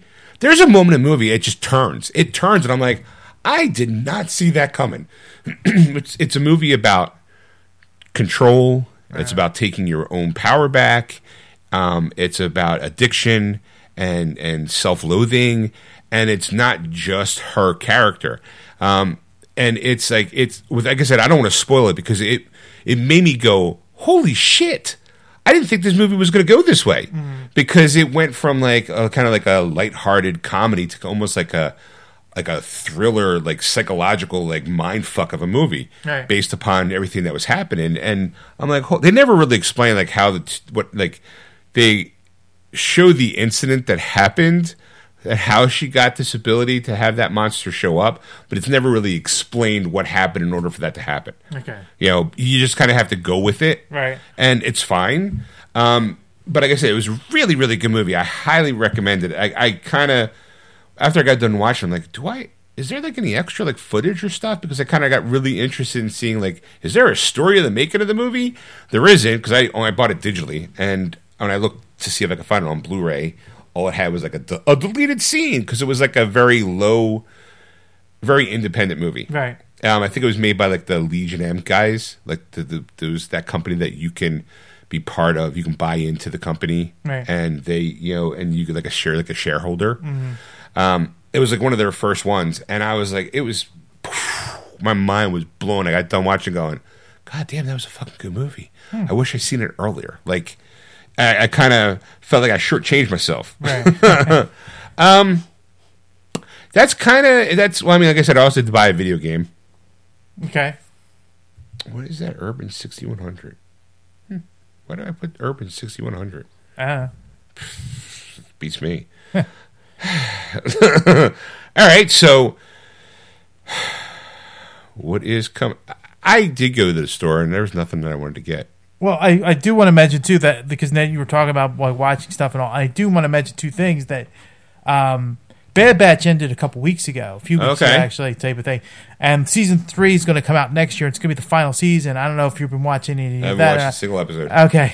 I've been enjoying it. I highly recommend it, especially to be Star Wars fans out there. Okay. It shows the kind of the end of the Clone Wars and how, basically between episodes 3 and 4, what's going on, and then there's this group of super clones, basically not super clones, but they were clones, but some of them weren't always perfect. They're not perfect, but they have extra kind of abilities because they were genetic. I don't want to say mutations, but they were genetically more enhanced. Like one's more Star Wars meets X-Men, right? Well, one's a better tracker. One's has more like technology experience. Okay, one's a bigger, stronger guy. Like, right. So they were trying to tweak the formula to make like super soldiers, and they got a Bad Batch. Right. All right. Hence the name. Right. So like I said, that's good. I don't know if you've been watching The Mandalorian. I have not caught up. Oh my god! I am like, you know what? I'll be honest. A part of me is going to say, screw my wife and watch it myself. Because I am waiting for her, and she can't shit or get off the pot about what she wants to watch. She would rather watch Love is Blind. And I'm like, we got like 4 or 5 episodes to catch up on. And I mean, I know, like, I'm like, spoilers, fucking Lizzo and Jack Black were on the episode, and I'm like, I kind of was willing to be surprised. That episode... Right. I know that was the episode before, but this last episode... Right, and I saw somebody... I saw Grogu sitting in basically as like a little kangaroo inside of an IG-88 body, and I'm like... Oh my god, that was great. I wish I could talk to you about it, because... I'm like, and I'm upset, because I'm seeing it, and I'm going, I want to experience that, and I can't, because my wife is not... She's either too tired coming home from work, and I'm like, I might just be like, look, sweetheart, I love you, but you're on your own. Because I really want to watch the show. I was waiting for it to come out, and it's out, and it's like she's just kind of being like, well, I don't really want to watch it. I'm like, well, fuck you, I do. Like, you know, what I have been watching now is I started watching season 2 of Picard. Okay. Because it's a show I wanted to watch, Yeah. and she's got no interest in it. So and season 2 has Q in it, and it's like an alternate timeline, and I'm like, I'm so into that, you know. So I'm like, I started watching. I think I'm only 3 episodes in. I'm like, all right, I'm trying to enjoy that because at least I know I can watch that on my own, right. and not have her go, well, what do you mean you watched it without me? Like, yeah, because you're watching fucking Love Is Blind. When that's done, because I think she's got like one more episode, maybe she'll be watching it tonight. When she's done, fucking, I'm watching Mandalorian. I'm off 2 days, I'm binging it. Yeah. You know, I'm like, and it is totally like, I mean, like I said, like every episode like right, got better and better and better. And then this last episode, last episode we watched, it was he dunked himself into the what do you call it, the seas of the Mandal. You know, he basically dunked himself. Yeah. And they get back to and they tell Bo-Katan, like, well, bitch, you were in there too. So guess what? Have you taken your helmet off? She's like, no. And they're like, surprise, motherfucker! You're still there. You're like, ha ha. She's like, son of a bitch. It gets so much better. I heard. There's like so many different things. I heard that, you know, like now that the title of The Mandalorian was not really about our guy, it's about somebody else. You know, I'm hearing all of these other, like, that he might be leaving the show after season 3 because I'm like, really? Like, all right, so I got to catch up. Like, I do. Catch up. I'm gonna have to have a talk with her when I get home. Like, look, baby, I love you, but I gotta start watching Mandalorian. I can't just. You're weighing me down, woman. I think this season is. How would I put this? I think season 1 was probably the best season they had. Right. Well, yeah. I think this almost surpasses season 1. That's how well this is done. Like, I saw that they got the guy who was Jar Jar Binks. He's now a Jedi. Not Jar Jar Binks, but the actor Ahmed Best is back in the show. He's a Jedi. He ain't, you know, Samuel Jackson. I think they would. I think they would. He's a Jedi now. I think they would, if they brought Jar Jar Binks in, they would do justice to the character. You find out that he really is an evil Sith Lord. Like, it would just be blown because there's like speculations. I can say that I don't want to talk about that because there's so much, and it's just like, oh my god, like this is. I'm just gonna go home, kick in the door. Woman, I'm watching Mandalorian with or without you. I said it. I'm putting my foot down, and she'd be like, I'm gonna put my foot in your ass if you talk to me that way. And I'm like, okay, baby. Well, when's Love Is Blind over? Can we after that? Can we watch Mandalorian, please? Well, I'll watch it without you, and then I'll watch it again. Like, or maybe that's what I'll do. She'll be asleep. I'll watch an episode, watch a bunch of episodes, and be like, "Baby, you want to watch Mandalorian?" And go, "Oh, I had no idea." like just sitting there, like watching, going, "This is good. This is good. This is good." I can't wait that. I had no idea that was going to happen. Like, oh my god, that's awesome! All meanwhile, I'm like, I knew that fucking 3 days ago. Like, gasp. Grogu said daddy. Because the final episode is this Wednesday. So of course it is. So you can right, so we can binge watch it and be like, okay, baby, season finale is this Friday, this Wednesday. I'm watching it with or without you. Right. And we're both off, technically. There you go. Maybe. Just maybe. I'm going to be a man about this. And just, what's the matter with you? So when I see you go, why you got the black eye? I got sassy with the wife. I told her I was putting my foot down, and she punched me right in the face. I said, bitch, what do you think you're doing? And then I watched Love Is Blind. Or 90 Day Fiancé. Why do you have two black eyes? Because I said it twice. She told you twice. She told me twice. I told her after she did it first time, I said, bitch, make me a sandwich, and that's how I got the other one. It's like, I'm fragile, Ed. So I don't know. I'm off Tuesday and Wednesday, like I said, but I don't know what's coming out. This past week, I had the car to myself. I dropped Stacy off at work. I was like, let me go swing by, Best Buy and see if anything's good coming. Everything's out because I didn't know because we didn't have the show on Easter. So Yeah. I'm I like, don't think much came out. I'll be honest, there was nothing. Yeah. Nothing. I mean, there's like, oh, look, a steelbook They Live. And I'm like, yeah, but I already have They Live copied by, autographed by Piper and, Meg Foster and the other guy. The other guy. The other guy. Keith David. Yeah, there was really no. The only I'm going to just give you 2 honorable mentions for last week is the fact is they're both 4K releases coming out. Okay. Flashdance came out last week. Okay. And then the Fisher King got a 4K release. Oh, okay. So there you go. All right. So this week though, there's not too much more. Right. But there's maybe a couple in there that I think you might pick up. I did. My birthday is next month, so the wife did ask me like what I wanted. I did go, here's a photo of Shazam, Fury of the Gods, Steelbook. Want that? And then, what was the other one's coming out next month? Quantumania. And I was like, I want Ant-Man, Steelbook, Best Buy exclusive. Those are the 2 things that I want, baby. And she did buy me sneakers, but that's beside the point. All right. Well, this one I don't know, but you might want to buy it. I don't know. Right. I don't think so. Cocaine Bear is coming out. No, I'm not going to buy it, but I am going to watch it on Peacock. Okay. Because it's streaming now. This one I think you're definitely going to buy. I think it's you're going to be I got to complete the collection kind of thing. Oh.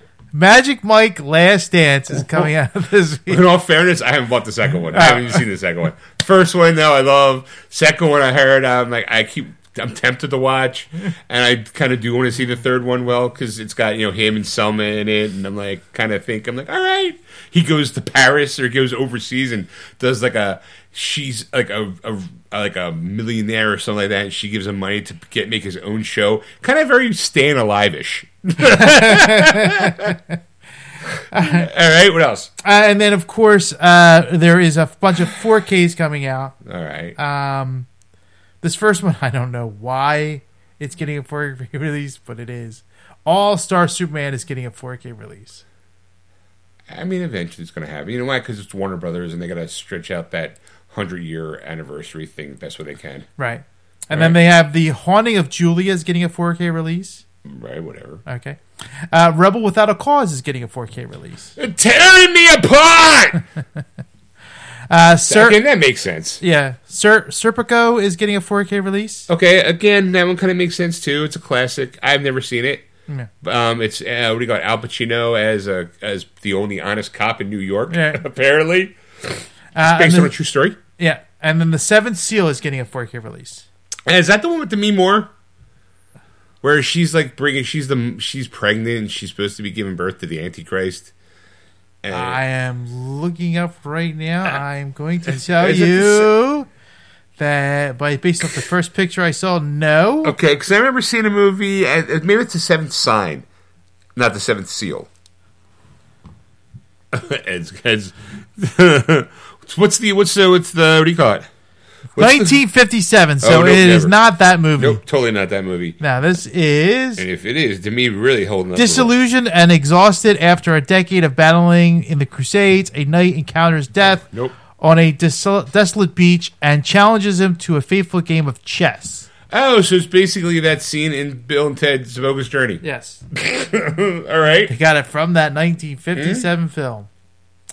All right, let's move on to 2 out of 3. Sorry. Best of 7. Sorry. Living with Chucky. This is a documentary about Child's Play. Yes. I think I saw that on Vudu. And then let's move on to video games then. All right, let's move on to video games. We've got Disney Speedstorm. So for the PS4, PS5, Xbox One, Xbox Series SX, Switch, and PC, and that's coming out Tuesday. It's their version of Mario Kart. Yes, God of Rock for the PS4, PS5, Xbox One, Xbox Series X, Switch, and PC, and that's also coming out Tuesday. Then we have Minecraft Legends coming out for the PS4, PS5, Xbox One, Xbox Series SX, Switch, and PC. That's also coming out Tuesday.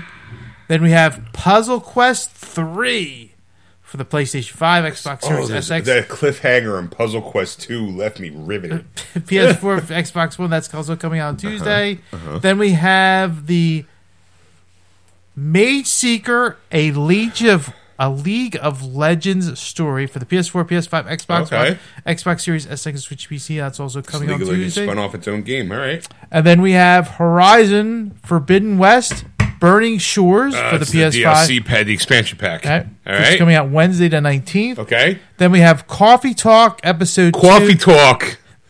Episode 2, Hippicus and Butterfly for the PS4, PS5, Xbox One, Xbox Series X, and Switch. That's coming out Thursday the 20th. Coffee Talk. Could God make a boulder that he himself could not lift? Talks amongst yourselves.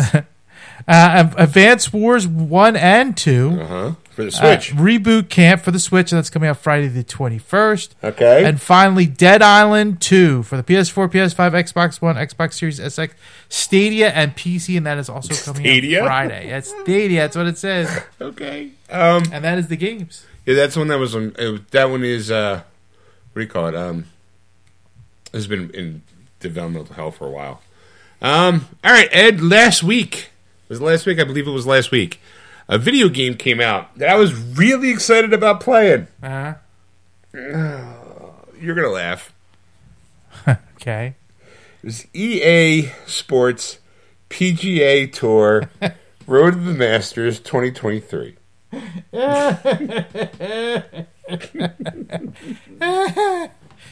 Get it out now. Get it out now. Oh no! This is gonna be short chunks at a time. So it's EA's golf game. Right. It used to be EA Sports, Tiger Woods. Then after he got into a little scandal with his wife, cheating on his wife, they booted him out, and now it's called the Road to the Masters, right? Right. It's like their first time. They're back after like a few years of a hiatus. The last time they did it was PGA Tour Rory McIlroy, and that was like years ago. Yeah. The one I bought was in October. Wasn't EA Sports. It was 2K PGA Golf, and it had Tiger Woods on the cover. Right. And I played it. I really liked it. I thought it was great. Uh-huh. But now this is EA Sports. This is like This is like. The one, top tier, oh man, and they're like, because they have all like the official Masters, they have the rights to all the Masters, courses and stuff like that. So they're like, all right, they got, where you can go online, you can play with other people. Graphically, it's beautiful. Game sucks ass. I play golf games because I find them relaxing, fun. I mean, and kind of challenging. Like if I get like a good chip in, I'm like, yeah, motherfucker! Like I'm like strutting, like that's right. I'm happy when I get a good game, like a good round in. And this game, somebody said the game's broken, and I'm kind of, I don't want to disagree, but I also don't want to agree. I think sometimes it comes down to like, well, you're just not good at the game, and you need to, as the kids say, get good in order to, play it. Right. I also think, too, that you should be able to have adjusters and sliders to be able to kind of like they're in the game menu, you can have it as an arcade, as a beginner, as a pro, as a master. Like you have different levels. And the arcade ones where it's supposed to be a little bit more fun and a little bit more forgiving. Right. I'll be honest, that's kind of the one I prefer. I'm not in it to be like, I don't need it to be a golf simulator. I don't need to fucking those gusts of wind. I don't give a shit about. Like, just, I want to see if I can get the ball in the hole in the shortest amount of strokes. Right. I'll deal with the wind. Like, I enjoy that. I can know how to go up a club if it's uphill, down a club if it's downhill. If the wind's going against me, you got to hill. Like, I know the physics and science behind it. I can't at all apply that to the real world. Right. I suck ass when it comes to real golf. Blows at it. Like I'm piss poor at mini golf. I tried playing Top Golf once, and boy, I thought I sucked. Tink. Oh, look, it dribbled off the side there. I'm going long ball. Tink. Nowhere near where you're supposed to be. I'm like, this is supposed to be fun, right? Because it's not. He was on the second floor. He kept having the guy below him. Right. It's like, your dick's so short, you piss on your balls, son. Boy, I said, boy, you need a putter. You'll be playing with a driver up there. You playing with your putts? So I'm playing the game, and it's frustrating because I'm trying to be like, it's the arcade, and it just seems to be like the beauty of it, like you can track where your ball is supposed to go, and then they have like, it's supposed to land in this area somewhere, and you're like, oh, okay, that's great. But you hit that ball, right, and it lands in that area, and all of a sudden it's like it's on ice, and the ball just overshoots everything. Right. And I'm like, okay, well, so I should pull back and like maybe like not swing as hard. But it's hard to do that because they have like this gauge, and like for me, if you're going to tell me that I need to hit lighter, you should have like the mark with this game. And like the other one too, there's like a beginning swing, and then when you swing back, there's a spot where it's like the perfect spot, and then you swing forward, right? It's like it's a momentum thing. Yeah. So they have that, but when you try to adjust how hard you want to hit it, it doesn't move that slider. So if you get in there, instead of like, I want to hit it maybe like 80%, when I go full, it automatically goes full swing, so I'm going to hit it 100%. Right. And I'm like, so you're not adjusting that slide. You're saying, okay, well, Sean, if you're going to take a swing and you're going to take it shorter, obviously you don't want to hit that spot. You want to get below it. But I'm like, but I'm telling you how light I should be hitting it. At least give me the marker. Mm-hmm. Like, help a brother out. Right. You know, and it won't. So I'm like, okay, well, maybe try shooting it a little highlighter, and then tink, and it's either going too short or still too far. And I'm like, okay, this is just one of those games where you just have to relax, play. The more you play, the better you'll get, because you'll start reading, you'll start being able to play a little better. Right. Not fucking once, Ed. I mean, I played all day, and I almost threw my controller. Like, and then I get to the green. I'm gonna play this game to relax. Right, exactly.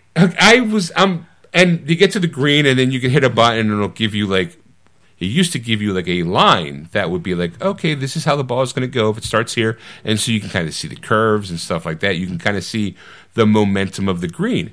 Here, when you push that button, it just pops up, and I'm like, how do I know? I look, I get it. I got to read the green. Okay, fine. I see all this. Let me see if I'm sitting there with one eye closed, and I'm drawing like an imaginary line from the ball to where I think the arrow to be where I should hit it, like to make the distance. Like, okay, well, if it's curving here at this spot, if I move the cursor over, so I aim for this area because it's going to start straight and then it's going to curve. I'm like, it needs to be here, but I'm sitting there with my eye closed. I'm drawing a little line going up, up, up, up. Right about there. Hold your finger, moving her over, and I'm like, I think that's it. And then I'll hit it, and it just flies right past the hole, and I'm going, what the fuck? If I try doing a little chip in, the greens are just fast, and I'm like, I'm thinking, okay, maybe I'm doing something wrong because I'm an idiot, and I'm not going to get super detailed. Like, maybe I have to take this down and then adjust this, but I don't know where that is because all it says is, green read, yes, no. Green grid, yes, no. And I'm like, okay, well, I don't care about the grid part. Fine, whatever. Keep that. So I start looking online like for tips and tricks. Right. You know, now I'm at that point in the game where I'm going, I need to find like tips and tricks to play fucking golf. So I look, and there right away is a guy who's basically saying the game's broken. He's like, I play real golf. I played every single video golf game. I was really excited about this. You know, he's like, with the greens, you have a caddy, and that caddy kind of is what the whole idea of that line thing is, telling you where it's at. He's like, I knew the game was broken when they were doing a whole like live presentation right before the Masters, and they had the guy lined up to do a putt in, and they asked a real caddy to come over and give his assessment on the drop and how the green was going to go. And the guy's like, well, you're going to overshoot it because you need to do this, this, this, and this. And the guy who was playing the game chose to ignore the caddy and go with the game, and everything that caddy said was more accurate than the game itself. Okay. And I was like, he's like, when I saw that, he's like, I knew the game was broken. And I'm like, I think I've experienced that. Like, I'm telling you, it's a dead straight shot. And if I'm off by like a pubic hair, I'm off the grid. And I'm like, I don't get it. I got so mad, Ed. So mad that I went. Now I had. How mad did you get? I had PGA Golf 2K23 bought in October. I just traded it in not too long ago. And I used the money to pay off Jedi. I used it to buy this fucking game, right? And it had a good trade deal, so I put some money on Jedi Survivor, which I know is coming out in 2 weeks, right? Yeah. And I'm like, well, this game will get me through this, whatever. I'll use this and put the money towards and pay it off, right? I got so mad that I actually went to the PlayStation Store to find out how much 2K23 was digitally. It was $25, and I fucking bought it.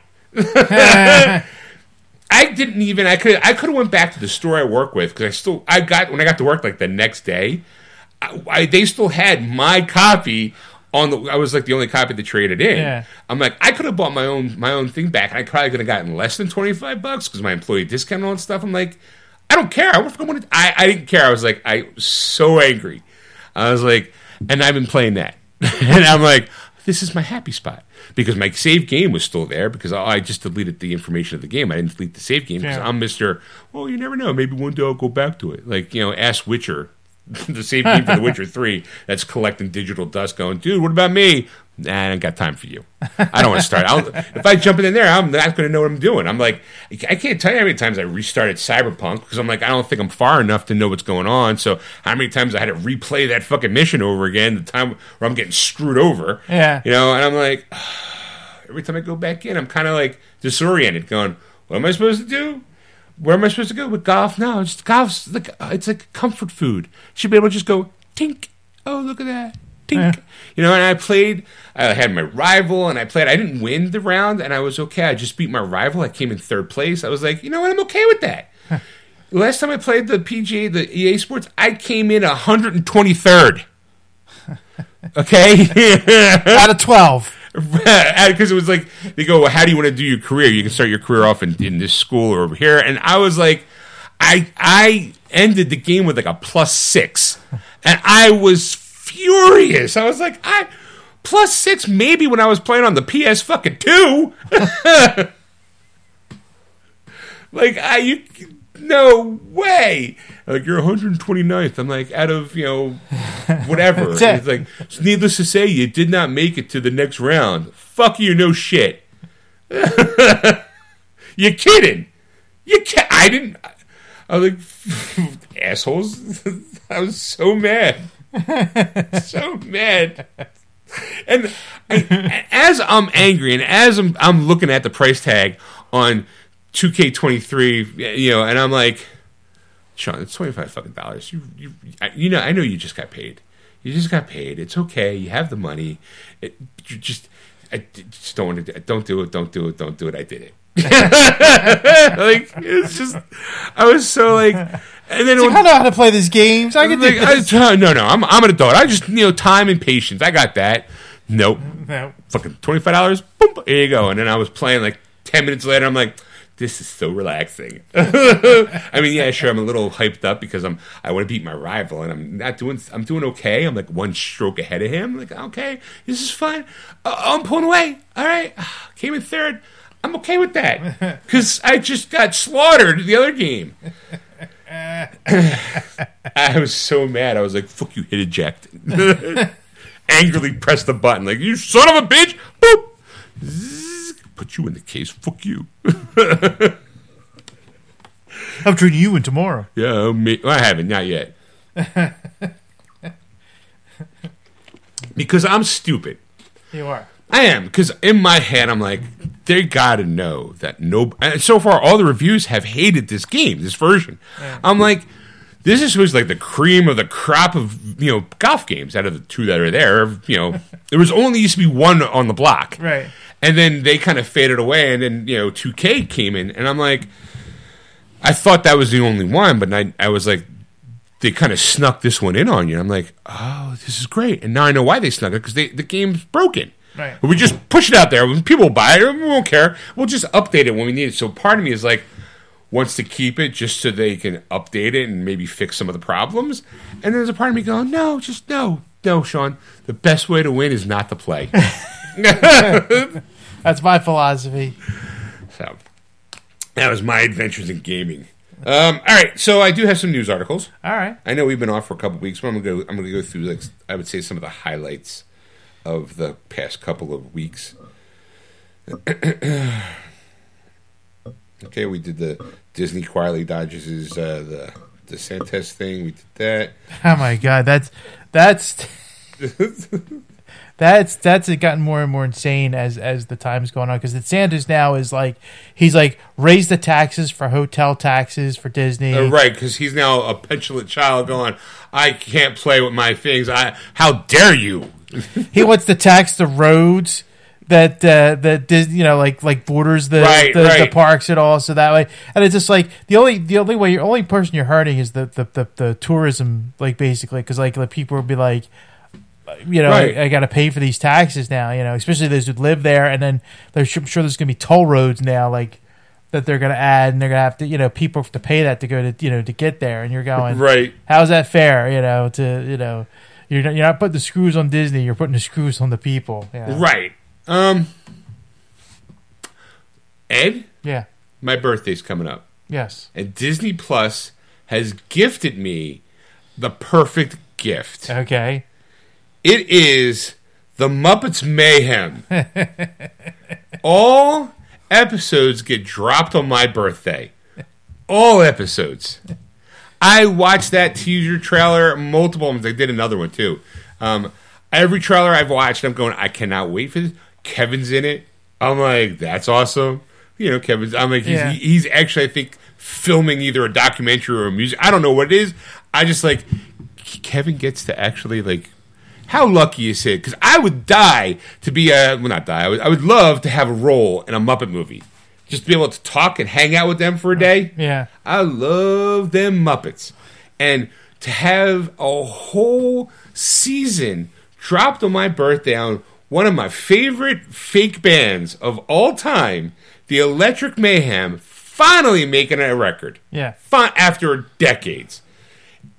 I'm going to Spotify that. I'm excited. I'm like, I can't wait. This is going to be awesome. So there's a news article with the teaser. I was like, oh, that's right. I wanted to bring that up. Speaking of Kevin Smith, yes, I did see something. I think it was on Facebook or something. It was a commercial. Apparently, him and Jason Mewes have a cruise that you can sign up for and go on him on a God, I kind of want to do that cruise.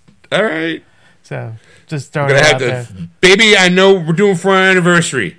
The Kevin Smith Smoking Bowl Cruise Control. All right, so you gotta.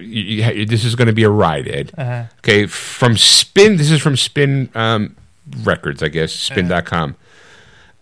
This was on April 6th, by the way. Diddy says he pays Sting $5,000 a day for uncleared police sample. Okay?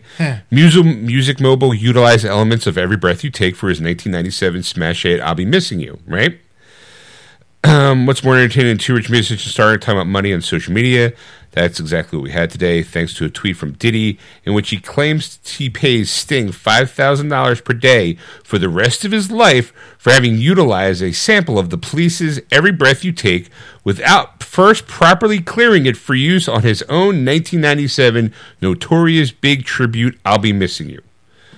Whether anyone actually believes this is up for debate.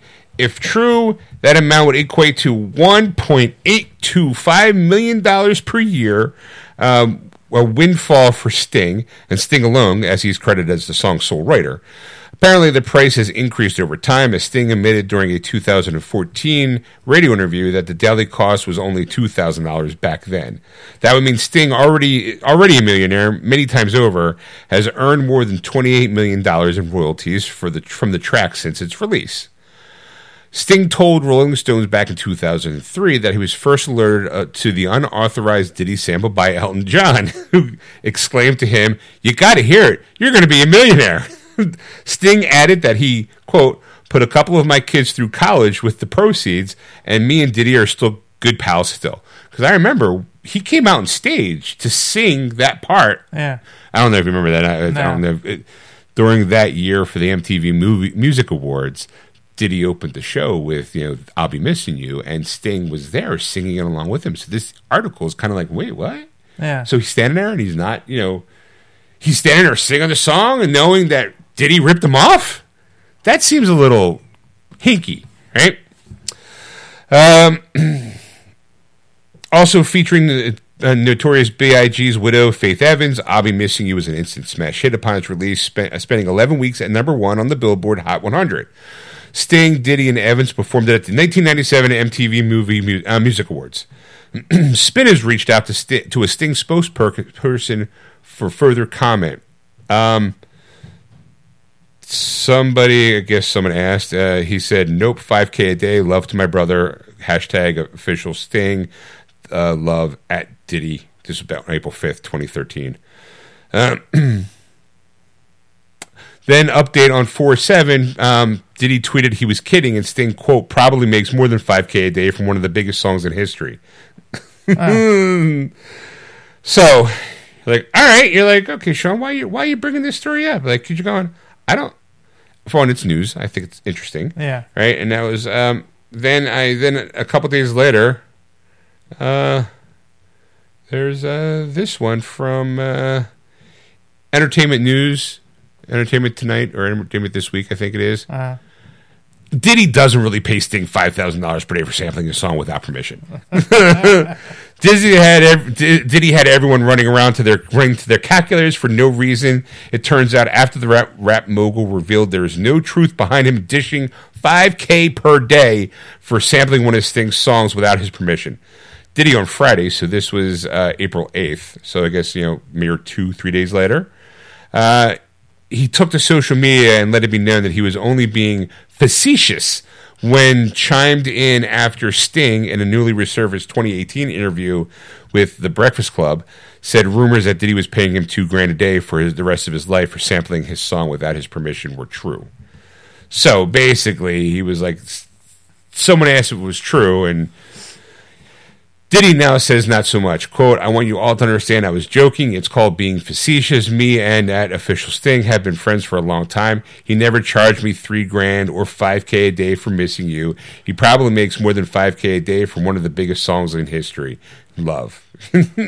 So, the stunning albeit now debunked story had everyone going crazy after Diddy subtweeted the resurfaced interview and said, nope, 5K a day. Love to my brother. Oh, stupid. Why would the pop-up ad? The song set, we talked about the song, it's estimated that if Diddy actually did have to pay $5,000 a day from sampling the song, he would have shelled out close to $50 million by now. $50 million for that Stalker song.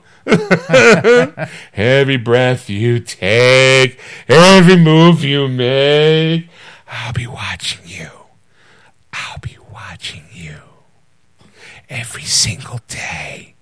Every word you say, every game you play, every notch you stake, I'll be watching you. Anyway. Oh, can't you see? You belong to me.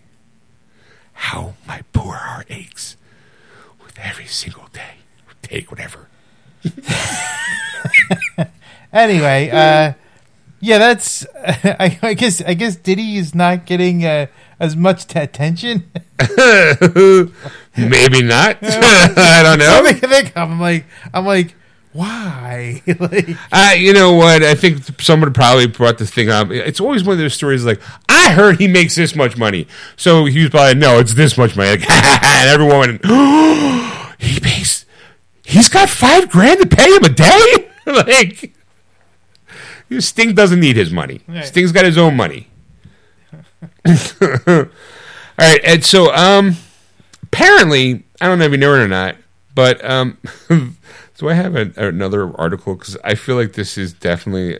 I think I did it more than once. No, I did not. All right, they're making a live action Little Mermaid movie, right? Yeah. Well, again, this is from Entertainment. Joy Bear, one of the hosts from The View, jokes about new Little Mermaid consent lyrics. He should go to second base. That's it. I mean, apparently, looking at it now, it makes sense that they're redoing the songs, some of the songs, because if you hear Kiss the Girl, so to speak, I mean, not so to speak, if you listen to Kiss the Girl back then, it's kind of sexual harassment-y. You know, you're going in, just kiss the girl. Don't ask for consent. Just kiss the girl. Right. Just kiss her. Right. Just, you know, don't ask for permission. So apparently they're changing some of the lines in that song so that it makes it more consensual in a kiss. Ladies of the View were diving into the controversial waters as they debated over Disney's new live-action Little Mermaid remake and songwriter Alan Menken's decision to update key lyrics from the original '89 film to emphasize the importance of consent. Goldberg introduced the show's Hot Topic segment by praising Menken's choice to adapt his material for a new audience. She was like, "You're a songwriter who says these are not feelings like this song I want Ken singing now. I want to make some adjustments. I'm glad he did it. I wouldn't want some new person coming in and going, I'm going to fix this. He knows what he's doing. 8 Academy Awards. He's got 8 of them." The 65-year-old said before Sonny Hostin recapped the scene featuring Kiss a Girl, one of the tracks Menken rewrote for the upcoming Halle Bailey starring production. I want to say Halle Berry because my brain reads it that way, but it's Halle Bailey. Right. With Kiss a Girl, she gave her voice away so she could have legs, so I don't know how she could talk, Hostin said, referencing the ability of Ariel, who's 16 years old in the story, to consent a kiss from her love interest, Prince Eric. I mean, let's face it, she's got no voice. She can't say no. I mean, she's got legs, she can kick him in the nuts, right? Right. If she didn't want it, she'd just kick, kick him in square in the balls, and then, walk away. Push him in the water and call a fish friend to eat his ass. That sounds terrible. Eat him in the ass. Well, I mean, maybe not for him. I mean, maybe he likes it. So he might be into it. You don't know. I mean, I don't know this Prince Eric guy. I mean, he was really just a one-dimensional guy. Yeah, he's just Prince Eric. He's just a body. He's just the story is really about Ariel. Yeah, and her now legs, no voice. I have legs, but I don't know. I automatically know how to walk. Whatever. It wants more stuff. Right. So Joey Bear quipped that made the audience laugh. She's like, "Wait a minute. When this consent thing happened, she had legs because I was thinking as a mermaid, how far could he go? He could just go to second base. That's it. She has legs. Now we're talking." Goldberg watched her fellow panelists talk through the issue with a confused look on her face. She's like, "The truth of the matter is, and I don't want to say this out loud, too loudly, but it's animation," she said. "What are they showing us is, they call it live action, yes, but this story is still, they're mermaids not making an appearance in this." Right. Merkin confirmed alterations to Kiss the Girls before Bailey's debut as Ariel. He said that there are some lyric changes in Kiss the Girl because people have gotten very sensitive about the idea that Prince Eric would in any way force himself on Ariel, he said. "We have some revisions to Poor Unfortunate Souls regarding lines that might make young girls somehow feel that they shouldn't speak out of turn, even though Ursula is clearly manipulating Ariel to give up her voice." There are moments where, in the song where Ursula basically says, like, "Why doesn't matter? You shouldn't have to talk anyway. Guys don't like it if you talk too much. Right. You should just stand there and look pretty." Yeah. So I get it. She Bear closed Tuesday's Hot Topic by airing a hilarious grievance over the unrelated Disney movie 1942's Dear Epic Bambi. She's like, "I have a gripe against Disney. I'll probably get fired for this," she said, because they're owned by ABC. "I just want to say the worst of all the cartoons was Bambi. When that mother was killed, I had an asthma attack. And I don't have asthma. That was too violent. I was very, very upset on that. I object." So I sent it to my wife, because my wife is a very big Little Mermaid fan. Right. And I asked her if she read it, and she's like, "I refuse to read it."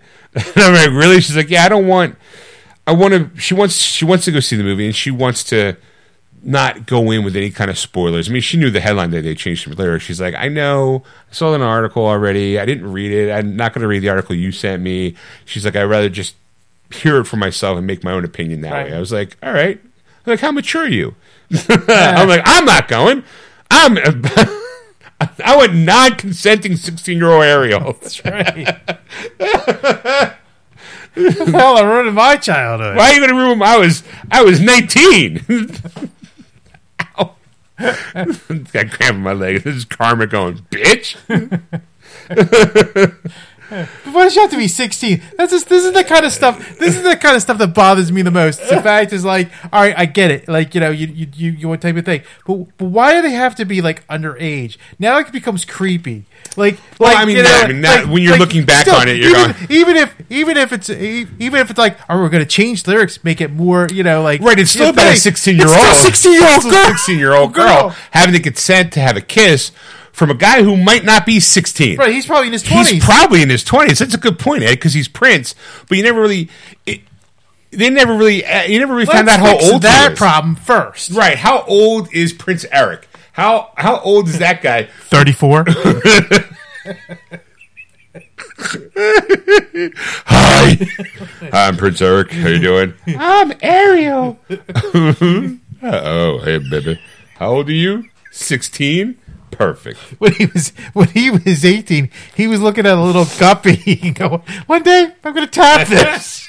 He was looking at a little tadpole going, that's right, baby. One day you're going to be mine. Bait that hook now. I got the right word, baby. I got a thingamabob for you. God, it's so fucking horrible.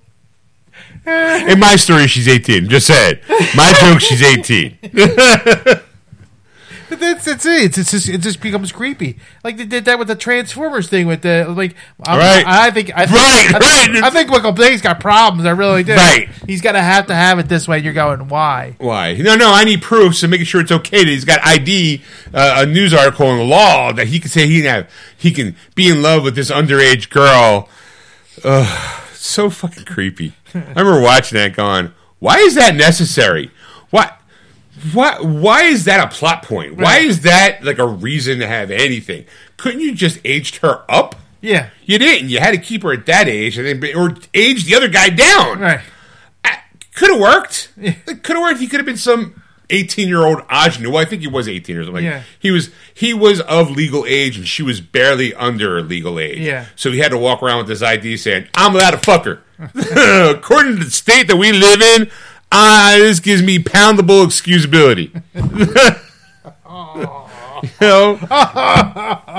I can dock myself in that port anytime. I can park this rig in that garage whenever I want. Law says it's okay. Like change the age, make it less creepy. Right, please. right. I mean, great. Change the lyrics. Okay, fine. That's that gross. But change the age. It's still 16. It's still creepy. Right. All right. So there's that. So, are you going to go see the movie? I'm going to go see the movie because my wife wants to go see the movie. So I'd be like, hey, guess what I saw? I saw Little Mermaid, and the consensual song was in it. I don't know. I'm kind of iffy about it. I don't know what my wife's... Like, ask the girl. You ought to ask the girl. She can't talk. What the fuck? She can nod. Can I kiss you? Mm-hmm.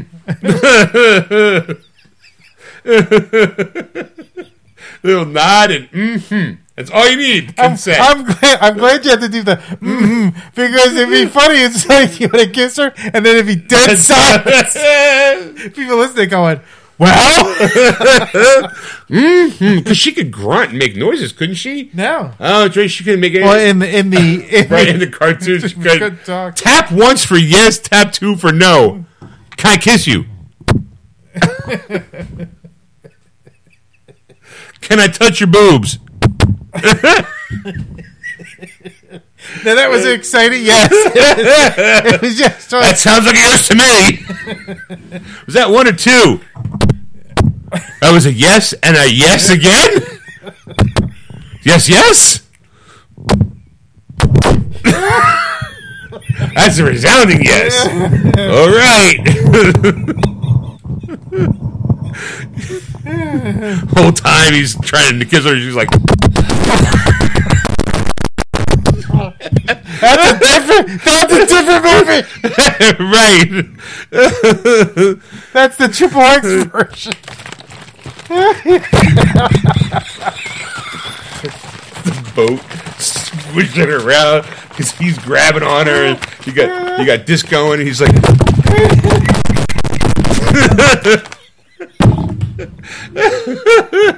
boat capsizes. Poor Sebastian's going, I don't know who to talk to. What do I do? Should I get her dad? I mean, it sounds like a yes to me.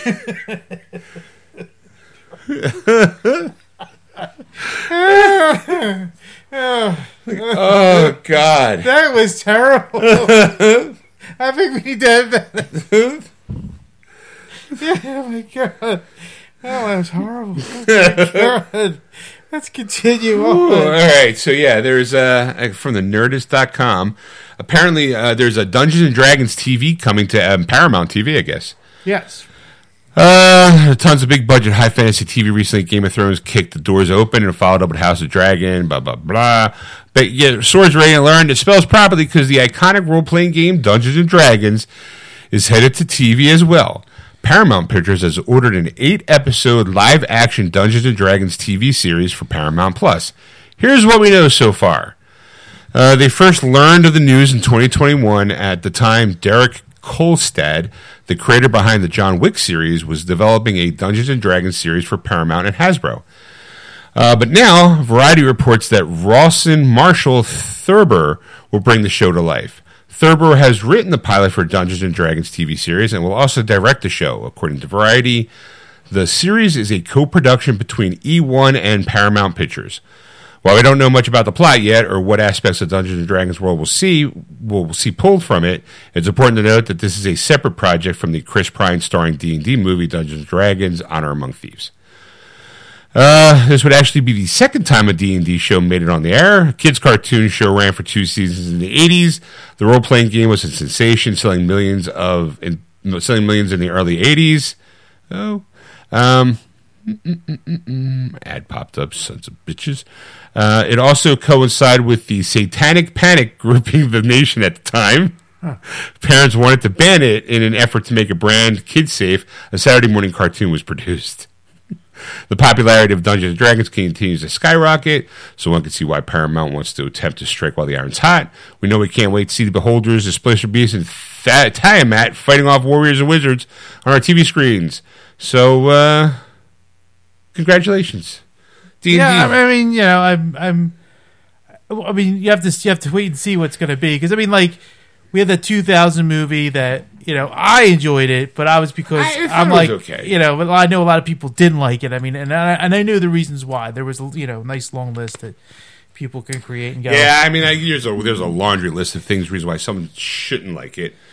I thought it was fine. But I mean, this iteration, I highly enjoyed. Haven't seen it yet. The D&D Among Things, I recommended it. You know, I'm going to definitely, you know, make it part of my collection. But yeah, it's a wait and see, because I'm saying it's hit and miss. I mean, there was like the 80s cartoon was good, but it didn't like last, you know, because it was just one of those type of, like, I remember watching it when I was a kid. I have it on DVD when it came out, so I was excited for that and all. But you know, like you said, you hopefully it's going to continue on with an upswing, but it's hard to say. I mean, like is a TV series got the stuff staying power as, say, like a movie? You know, I mean, I guess it depends. Like, the beauty about TV shows is if they like it, they can always issue a second season. Right. You know, to me, a show like Dungeons and Dragons is not, how cost effective are you going to look? Because they could be like $1 million episodes. Like, are you willing to dump at least $8 million into a TV show that you're not sure? Like, you're gonna hope you're gonna get new subscribers, or at least the subscribers that you have will cover the cost of it. Right. I don't know. I mean, I have to, again, it's one of those things, like, I'm excited, but I also have to kind of see a trailer, because it could be like, oh, look, here comes a dragon, and you never see the dragon. You just see, like, someone coming running by with a fire thing going, whoosh. Or you just see the wing. silhouette, right. of, you know, the shadow of right. the wing fly overhead as they all look up, right. and it goes right. dark. Going, oh my God, because there's always some guy just walking by with a little sign that's got the little dragon flipping, pushing up and down to make the wings go. Right. And then we're going, do you see that? Where Watcher goes, do you see the stick that Right. the shadow is portraying? Like real low budget. All right, so I also have. This might be. I don't know if it might be too long, but I'll try to get through this as quickly as possible. Apparently, there was the Star Wars celebration. Yes. And boy, did they come out swinging. Yeah. I apparently someone still needs a job. And this is on the heels of, start off by saying this is on the heels of John Bodega saying that he's glad he's done with his series. Now he can go back to being a fan and watching Star Wars. Yeah. You know, I'm like, oh, okay, that's good for you. Sounds a little bitter, but I get it. I kind of get it. You are the first lead actor of color in the Star Wars series. I'm not taking away from Billy D, but he was a side character. Finn was supposed to be a lead character. I honestly thought he was going to play a bigger part because I thought he was going to be a Jedi at some point, or at least be Force sensitive. Yeah. Turns out that he's not. He just is in the friend zone for 3 movies. You know, because I thought there'd be like a romantic leak between him and Rey, but there never was. Right. So watching this, not watching it, but seeing the celebration, all of a sudden they're like, hey, 3 Star Wars movies are coming, including one with Daisy Ridley as Rey. I mean, she legitimately walked out on stage. And they're like, yeah, we're going to do a movie. It's going to take place right after, you know, like, I think it was like 5 years, after Last Jedi. Or the Skywalker, Rise of Skywalker. Right. And it's about, you know, someone teaching a whole new set of Jedis. And who's it going to be? Well, this person. Out comes Daisy Ridley. You know, every place is freaking the fuck out. Rightly so. I thought Rise of Skywalker, I thought she was, you know, that was it. Like, I thought it was put a pin in the series, and it's done. Well, I was saying that movie, I don't care what anybody says, you can argue with it, how good or bad it is, I don't really care. Right. It's the one that destroyed Disney to going, whoa, we need to stop now because we've gone too far. It's not making the money that we thought it would. And, you know, like the fan reception is not as positive. It wasn't overall. as positive as we thought, so let's put a pin in. We'll do TV shows, but we'll slow down the production of them. We'll spread them out a little longer. We're not going to be bumping out those Star Wars movies as much as we thought we were. This was on April 7th. The latest edition of Star Wars Celebration is underway, and along with some fresh details about shows coming to Disney Plus over the next year or two, Lucasfilm revealed more info about what's ahead for the movie side of the franchise. It was announced that 3 Star Wars films, one of which featured return of Daisy Ridley as Rey. That film will take place, 15 years after the events of Rise of Skywalker, the final movie in the Skywalker saga and the most recent Star Wars movie to hit the big screen. It will center around Rey forming a new Jedi Order. Academy Award winner Charmin Obaid Chenoy, who did Ms. Marvel and Saving Face, is going to direct that film. A movie from James Mangold, who did Logan and the Indiana Jones Dial of Destiny, will delve into the origins of the Force and the Jedi. It will be set 25,000 years before anything we've seen in the Star Wars universe to date, according to the Hollywood Reporter. Okay. All right. Meanwhile, Dave Filoni will finally get a shot at directing a live-action Star Wars movie.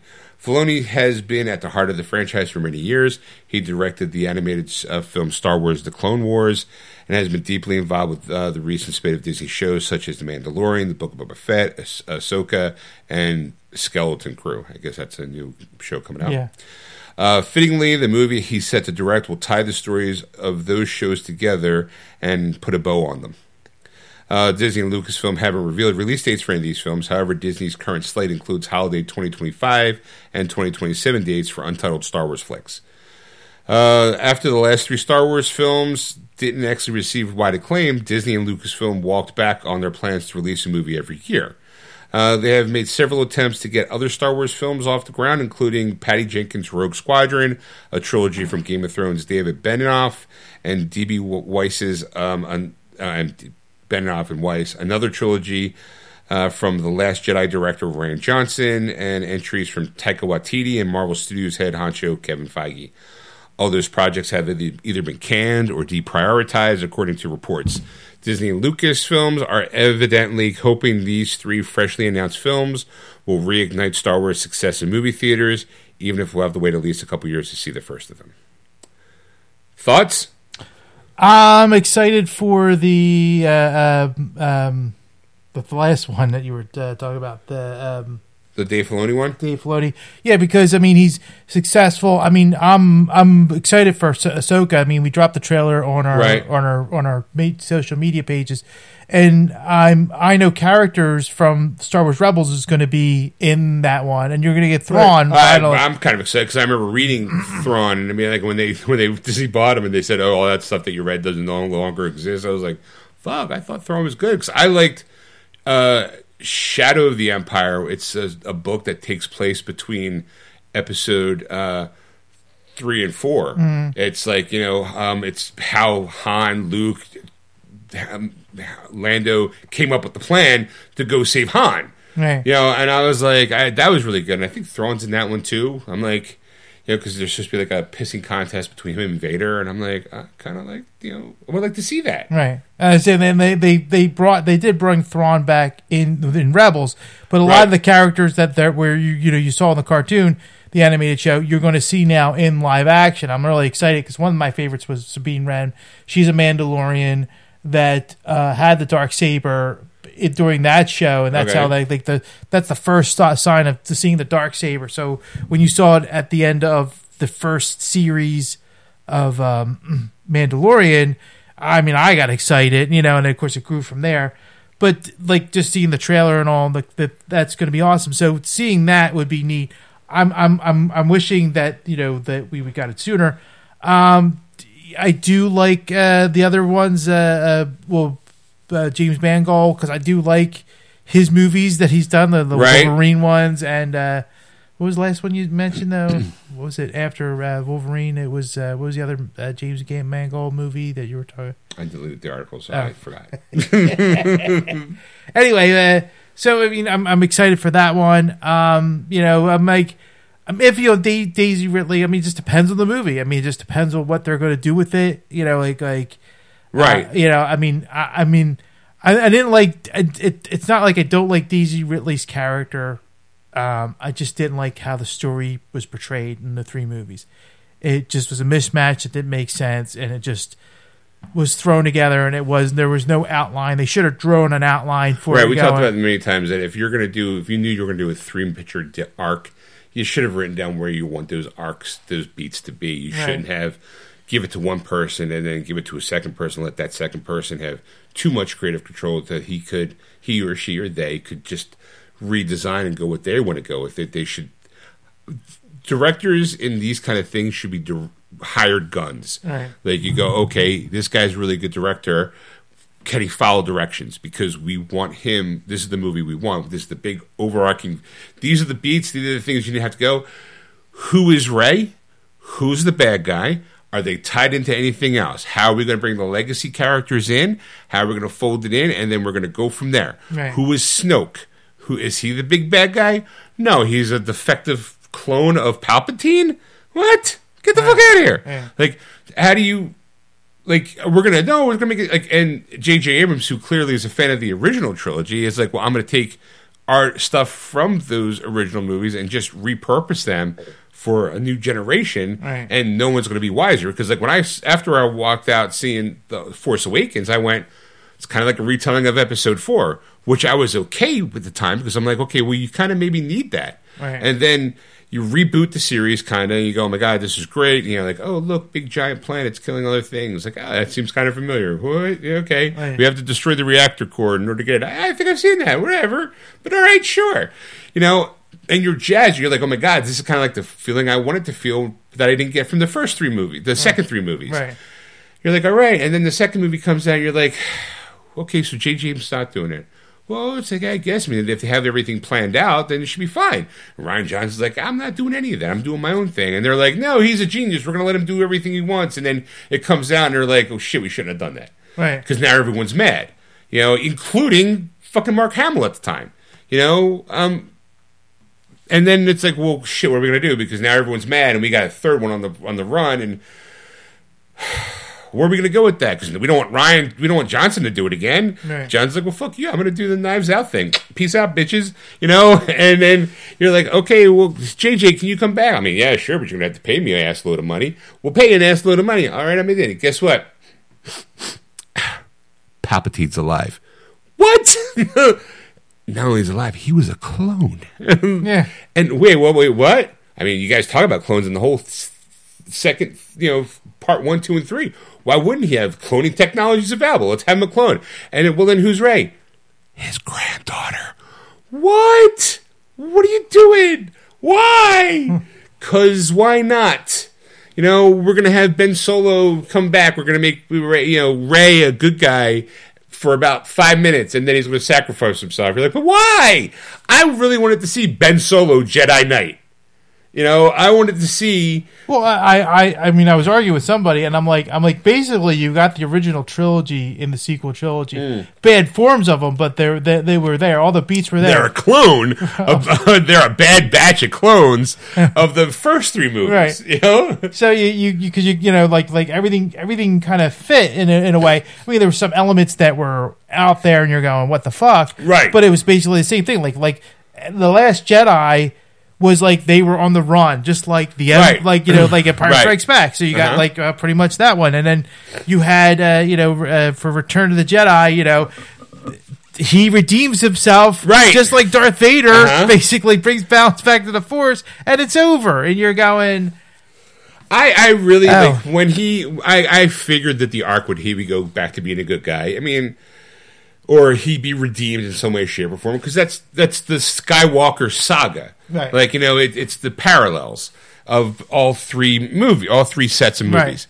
Right. I just would have liked to see him Ben Solo just a little longer. Because I think Han Solo's brashness with Leia's bravery is Ben Solo. Like, when he's surrounded by the Knights of Ren, he kind of does that shoulder shrug like, hey guys, and then proceeds to kick their asses. You're going, I would have liked to see a movie with just that. Like, just him being like, I'm doing this because you set up the Knights of Ren, then you never see him until the very end when he's now a good guy and fighting them. Because, what's his face? JJ set it up. Johnson said, fuck that. And then JJ's like, I got to bring that back because now a lot of people have questions. Right. Like, where are they? Because it wasn't the guards that were holding Snoke.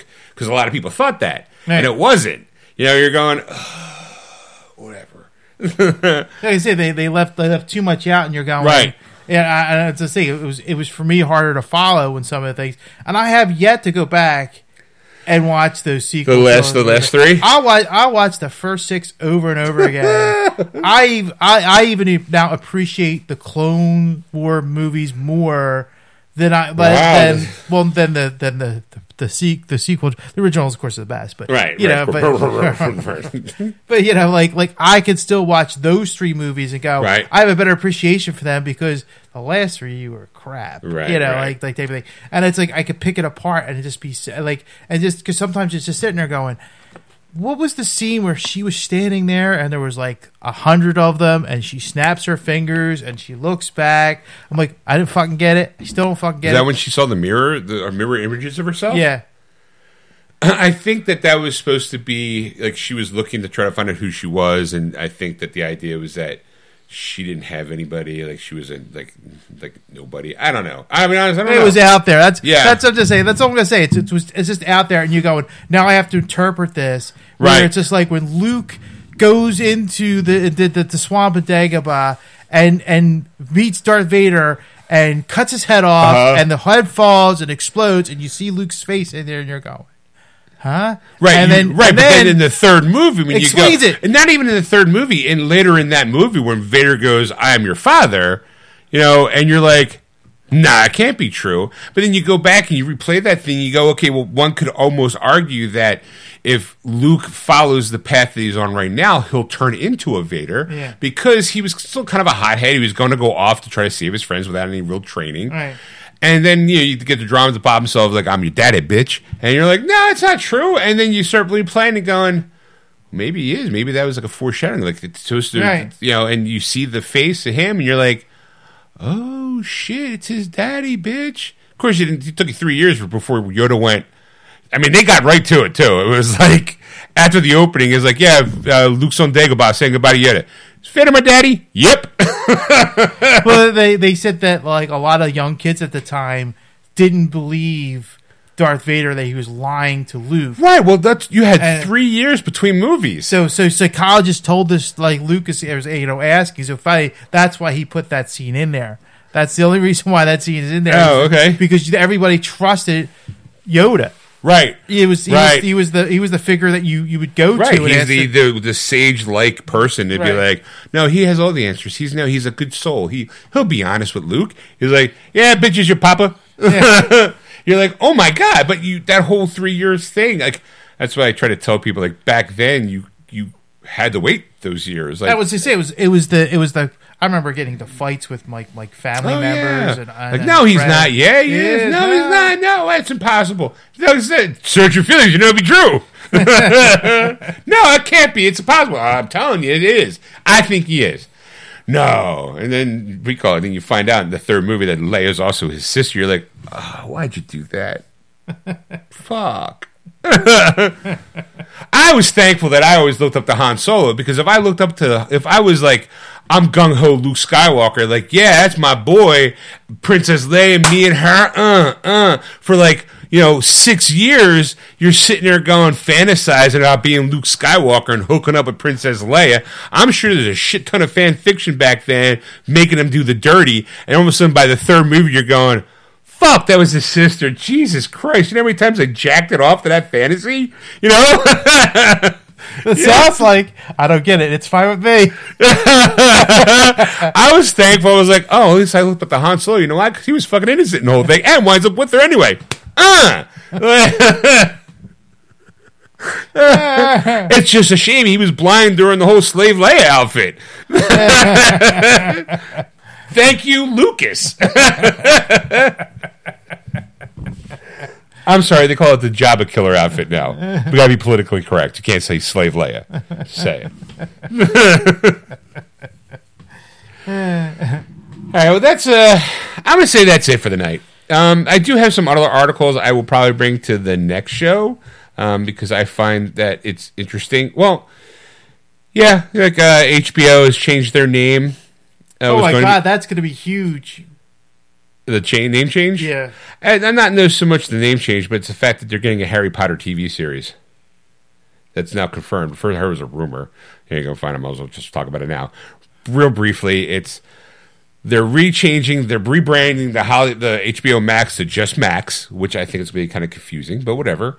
And then they're doing a Harry Potter TV series that is supposed to be more faithful to the books, and every season is one full book. Mm-hmm. So you're going to have, right now you're committing to 7 years you're going to have to commit an actor. Like, Ed, you're 11 years old, right? And they come up to you and you go, you know what, you kind of look like Harry, you know what, I think you'd be a good Harry Potter. Sign this contract, we're going to make you a TV star, and for the next 7 years, you're now going to be our Harry Potter for our TV show. You were guaranteed. Here's the problem, though. You only get 7 years out of it, unless they go into like the Cursed Child Zone or the Marauders or something like that. But you just go, yeah, kid, you got a job for 7 years. You're going to be our Harry Potter. Good luck, And then you have to worry about the budget of the show. You have to worry about whether it's not well received. Let's face it, J.K. Rowling is still a part of it because she's going to be the executive producer. She's already in hot water. She's not the best person that people like. Right. So you're like, well, now you're already going to have controversy from the start because she's still, regardless, her contract is so ironclad that you can't shit a Harry Potter item without her getting paid in some way, shape, or form. Right. So if you're going to try to bring her down, you're going to have to stop watching anything that's Harry Potter related. Don't go to Universal Studios. Don't buy the games. Don't buy the books, audiobooks included.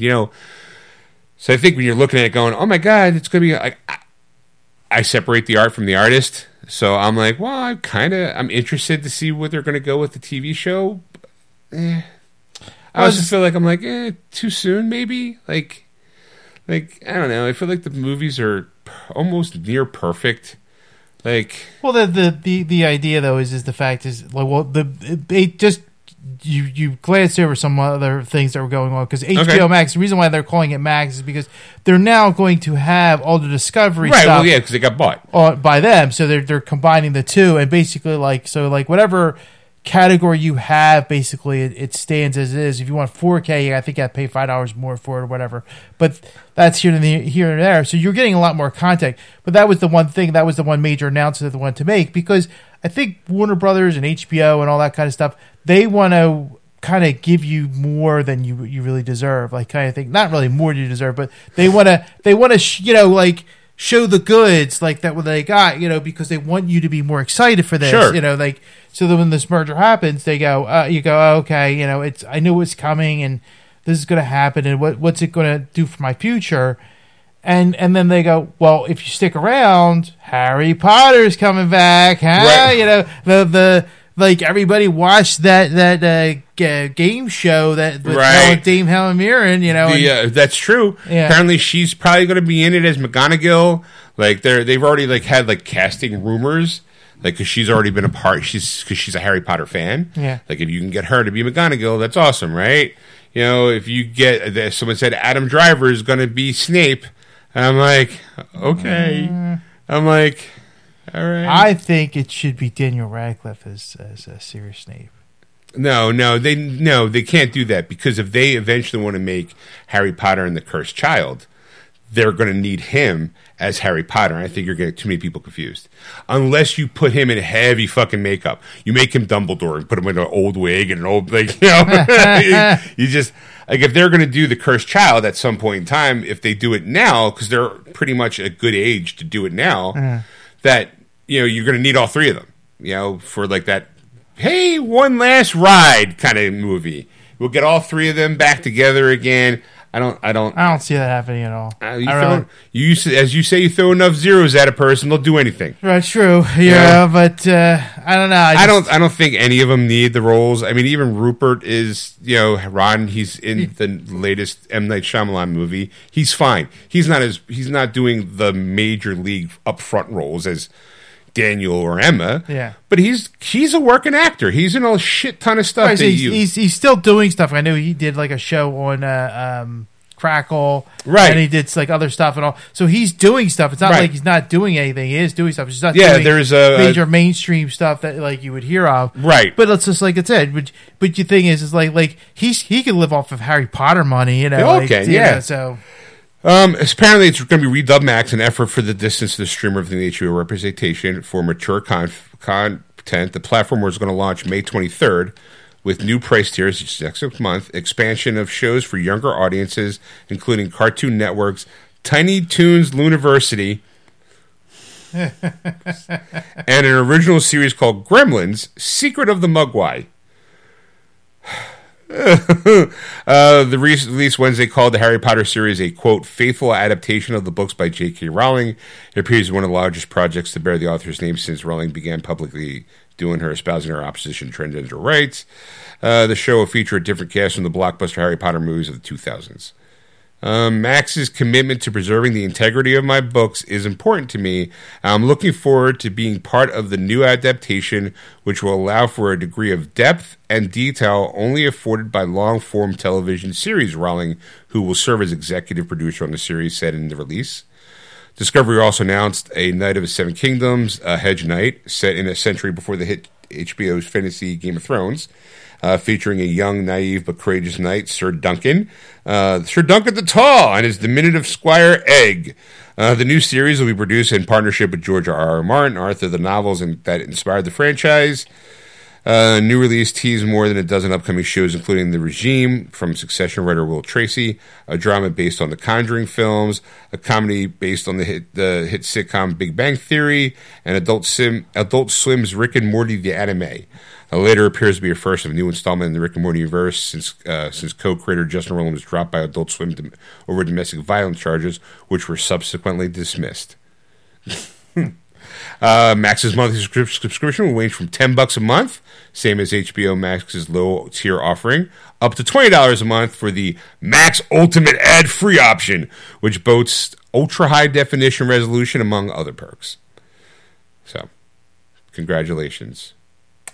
I just go back to the Harry Potter thing. Yeah. I think that people are gonna watch it. Like you're gonna have people going, oh, I don't like the J.K. Rowling, what she's doing and what she's stating. Right. There's gonna be people who are gonna hate watch it. Right. And they're gonna watch it. So I think Matt HBO is gonna be like, we're making money either way. I don't. Right. I feel the same way about the Hogwarts Legacy game. Her name's not attached to it. At least not. I don't remember seeing. Well, I mean, she gets like a little credit by saying thanks to her for painting this wonderful world. Right. But you're right. I do think that you're going to have people who are going to hate watch it. I think some people who are okay, they are going I don't like her, but this is my jam. I love this, and this is my comfort food. So I'm going to watch it regardless of what her opinion is. There's nothing I could do because. The way I look at it is, there's nothing you can do, there's nothing you're going to be able to do, because Harry Potter is their Disney. Right. It's a machine. You throw Harry Potter on something, it's like printing money. People are going to watch it. Children who are going to watch the Harry Potter series don't know J.K. Rowling's vision or her opinion on transgender rights. So there's an 11-year-old boy, 11-year-old girl who's going to read, whose parents are going to be like, I love this book, and you should love it too. You're now 11. Here's your little letter to the Academy. And they're going to start reading it, and they're going to find their own magic, and it's just going to keep going. I don't think it's ever going to go away. I mean, in order for it to go away, too, Universal Studios is going to go, yeah, we're shutting it down. Right. And they're not going to do that because it's like printing money. Because I guarantee you, I'm eventually going to go. I'm going to get them on. It's going to make me go like, Vada Kedavra, Abacadabra, Bibbidi Bobbidi Boo, and have something happen on in front of me because it's cool. Right. I'm not going to be walking around with a cape and I already have glasses, but I'm not going to be like, oh, look at me, I'm Harry Potter. I'll be wearing maybe I'll get myself, maybe if they have fat clothes for, Slytherin people, I'll be walking around all dressed out in Slytherin style. My house, got to represent my house, man. That's right, I Slytherin. They do. I'm okay with that. They do. I'm gonna be chunky Slytherin. You could deck out. You're gonna have the whole 9 yards. The whole Slytherin, the sword cane, the robe, the sword cane, the sweater, the cashmere, the beautiful cashmere in the summer. It's hot, it's sweaty. Oh my god. How many nut? I'm sorry to say. How many nut jobs are walking around cashmere at the fucking 100 degrees heat? Yes. Going, I don't know why I'm passing out because maybe you're wearing cashmere. You're fucking on top of the t-shirt that you're wearing. And the employees are like, have some more butterbeer, fatty. Right, have some more butterbeer. Harry Potter drink. You're breathing like fucking. Because those robes, I mean, they're nice. Don't get me wrong. Yeah, but they're 100% wool probably. That's going to be heavy. The cashmere sweater is going to be heavy. You're sweating your ass off. So it'd be like, here's another beer. You passed out, be like foaming at the mouth. You're like, Harry Potter. Like, yeah, okay. Now you fucking smell like a wet Cheshire cat. Like, because you're fucking walking around in all that wool and satin. You're like, no, thank you. I'm going to buy my t-shirt and that'll be it. What's it say? Slytherin? Universal? I'm in. Give me the biggest one you got so I can swim in it. Because after I get tired of wearing it, I can use it as a sleepy time shirt. That's what I'm waiting for. Will I watch the shows? Obviously, yes. Because I'm a sucker. I mean, maybe I'd be like, season 1, oh my God, it's great. It's riveting. Like, there are some stuff in the books that I really, really liked that were not in the movies. So I'm excited to see, hopefully, if they do a faithful adaptation of those books, that it fleshes out some of the other characters. And, like my favorite book was the Goblet of Fire. And I liked, it's also my favorite movie. So I'm really hoping that season 4, it's the one I'm waiting for. Right. I'll be 60 years old going, I can't wait for that Harry Potter TV show. It's going to be great. And you just got to hope that they film it long enough and busy enough so that those kids who are going to be playing Harry, whatever all your cast is going to be able to age up the way Daniel and the gang did for the movies. Well, that's the thing. I mean, I think it's all timing issues. That's what's going to be type of thing. So you got to make sure that every script from season 1 to season 7 is done. Uh-huh. Even before you cast whoever. Right, you need right, and then again, you got to sit that kid down, that 10-year-old kid, because it's going to take at least time and a year for production, or at least 11-year-old kid. Like, hey, kid, you're going to sign this contract. He's going to lock you in. I don't think that kid is born yet. That's how. That's how I'm gonna tell you this now. Like, there's casting rumors already for 3 kids who I've never seen. Right, but you go. The idea is that like unless they have it all done, like they've been working on this for years. Right. What do you call it? On the 25th they drop season 1. You're like, what? It's like it's already been done. You're like, shit. Wow, good job keeping that close to the vest. But I've been like, even like all the scripts were done, so all 7 seasons are completed. Then they have like the special effects. Well, Harry they just had their 20th anniversary. Has it been 20 years? That special year. That special. I know it's been. I watched the special over on 20 HBO. years. I think it was last year, wasn't it? So, yeah. They had like a special HBO Max like reunion special to talk about it. I believe it's what do you call it? It's been 20 years. So I mean, like to me, it's like the idea is just like like they're gonna have to figure all this out because it's like if they map it out correctly, the only thing 2001. Okay. So it's been 22 years. Right. I guess they just like, hey, so fine. So 2026. Would be when you would see season 1. It's the 25th anniversary of Harry Potter. 25th anniversary of Harry Potter. So it's 2026. Right. That'd be a good time to drop 3 years. 25 years. 25 years ago, after the original Harry Potter. So the kid's now 7 years old. So you right. All the 7-year-olds. Some 7-year-old, you're talking to his parents going, look, we think your kid's great for Harry Potter. Okay, let me just, hold on for a second, draw a little lightning bolt on his head, give him some glasses, going, oh, perfect. You're British too? Even better. Like, You're British too? I think that would be the top. I don't know. It depends on who's better, the money's coming. Can you do a British accent? Hello, sir. Good day. I'm Harry Potter. We'll work on it. We'll get you the island coach, but you are cute as a button. We think you're perfect for the role. I'm from I'm from New York. I'm a 7-year-old from New York. We'll work on it. Hey, I'm Harry Potter. What the fuck you looking at? Dude, you're supposed to be 11. I know I'm supposed to be. I am 11. What the fuck? Hey, Draco. Hey, suck on these nuts. Snape, you motherfucker! I hear you know people. You don't know who you're messing with. That's not Harry Potter. That's Harry from the Bronx. Not that sweet little kid who lost his parents. Yeah, that's right. I'm Scrappy. You lost your parents too. You gotta learn how to live on the streets. You gotta know how to talk about. Ain't that right, Toots? Smack Hermione on her ass as she's walking by. Hey, that's right. The 11-year-old just, hey, you doing, huh? You gotta learn to live on the streets like I did. Harry Potter, yeah, that's right. I'm Harry. I'm the boy who fucking lives. You know why? I'm smart. I think things true. You come at me with a knife, I'm coming at you with a gun. You put one of my people in fucking, Hogwarts, I'm gonna put your one in Azkaban, motherfucker. Come at me, bro. Come at me. Draco, I'll knock that Aryan hair right off your fucking head. Ain't that right, Chow? Hey, Ronnie, your sister look kind of hot. What do you say? Take her to the dance. Show her a good time. She's 8. I'll give you a Leviosa. Huh? Accio these nuts. Oh boy! Hey, yeah, that's right, Harry Potter from Bronx. What are you gonna do about it? Nothing. That's right. My parents are dead. What are you gonna do about it? Snape, you knew about it. You knew about it. You do nothing. You hold me back, because I'm about to fucking give you an unforgivable curse in your fucking face. I don't give a shit.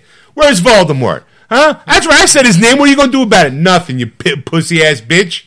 Can't even say a man's name. Read these lips. Voldemort, bitch. Where you at? I'll show him a thing or two. Hello, Harry. Oh, look at you. Ooh, you no nose having motherfucker. Look at you. Oh, slithering in your ass. You killed my mother. You killed my mother. And you killed my... While I was there, you almost had me. This scar right here. You see this scar right here? You're going to remember this scar because the last thing you're going to fucking see is I bash your fucking head in with this mallet. Where'd they get this fucking... I don't need this fucking wine. You know what I need? You better have... Mad Eye Mooney better have a third eye in the back of his fucking head because when he can be like, baby, keep an eye out for you because I'm coming for him too. Beatrix Lestrange, Beatrix these nuts.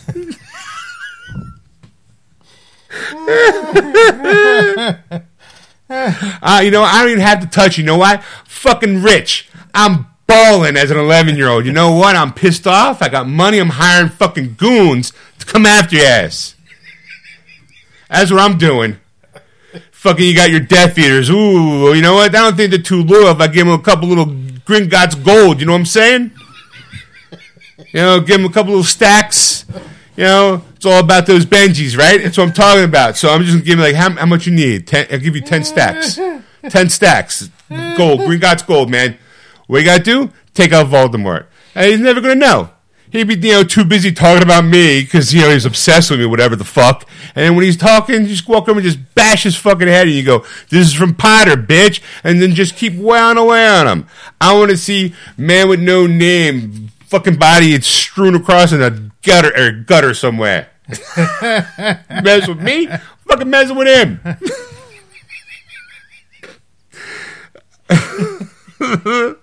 I'm from the streets, yo. You know what kind of fucking lifestyle? I lived under the fucking stairs. That's not good. Cramped up. I need to exercise my right for a little knee bashing. Come at me, think you're all hot shit. Potions? Fuck you. Get the fuck out of here. Defense of dark arts? I am the fucking dark arts. What the fuck? The goblet of fire and shit. Did I throw my... Damn right I did. You know why? Harry fucking... Chosen one, bitch. I got it tattooed right here on my arm. I know I'm 12. It's my second after getting through the first year. I got chosen one tattooed on my arm. What are you going to do about it? Nothing. Oh, what's my forearm say? Voldemort is a bitch. That's right. It's all tatted up. He's 13 years old. Because, it's one thing they didn't really discuss. He goes through his emo phase. You don't know nothing about me, Dumbledore. What are you thinking? You don't know nothing about me. Nothing. You always tell me don't do this shit. Oh, look out. Like, you're supposed to be looking over me. Fuck you. I'm out of here. I'm quitting this school. Harry, you're Voldemort's going to come after you. Let him come. I got me, fucking 5 goons. I'm all right. I got holed up at my aunt's house because they left. Let them come. Let them come. That's a Harry Potter movie I want to see. I don't think anybody's going to make that. Harry Potter and the no-nose having motherfucker.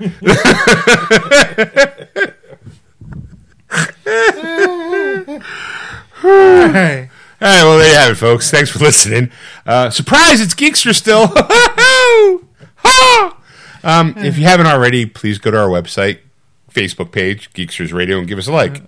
Follow us on Twitter, @Geeksters. Or, I don't know, how about this? Why don't you drop Ed a line at ed@wordswithgeeks.com. Or you contact Sean at wordswithgeeks.com. It's SHAWN. Excelsior!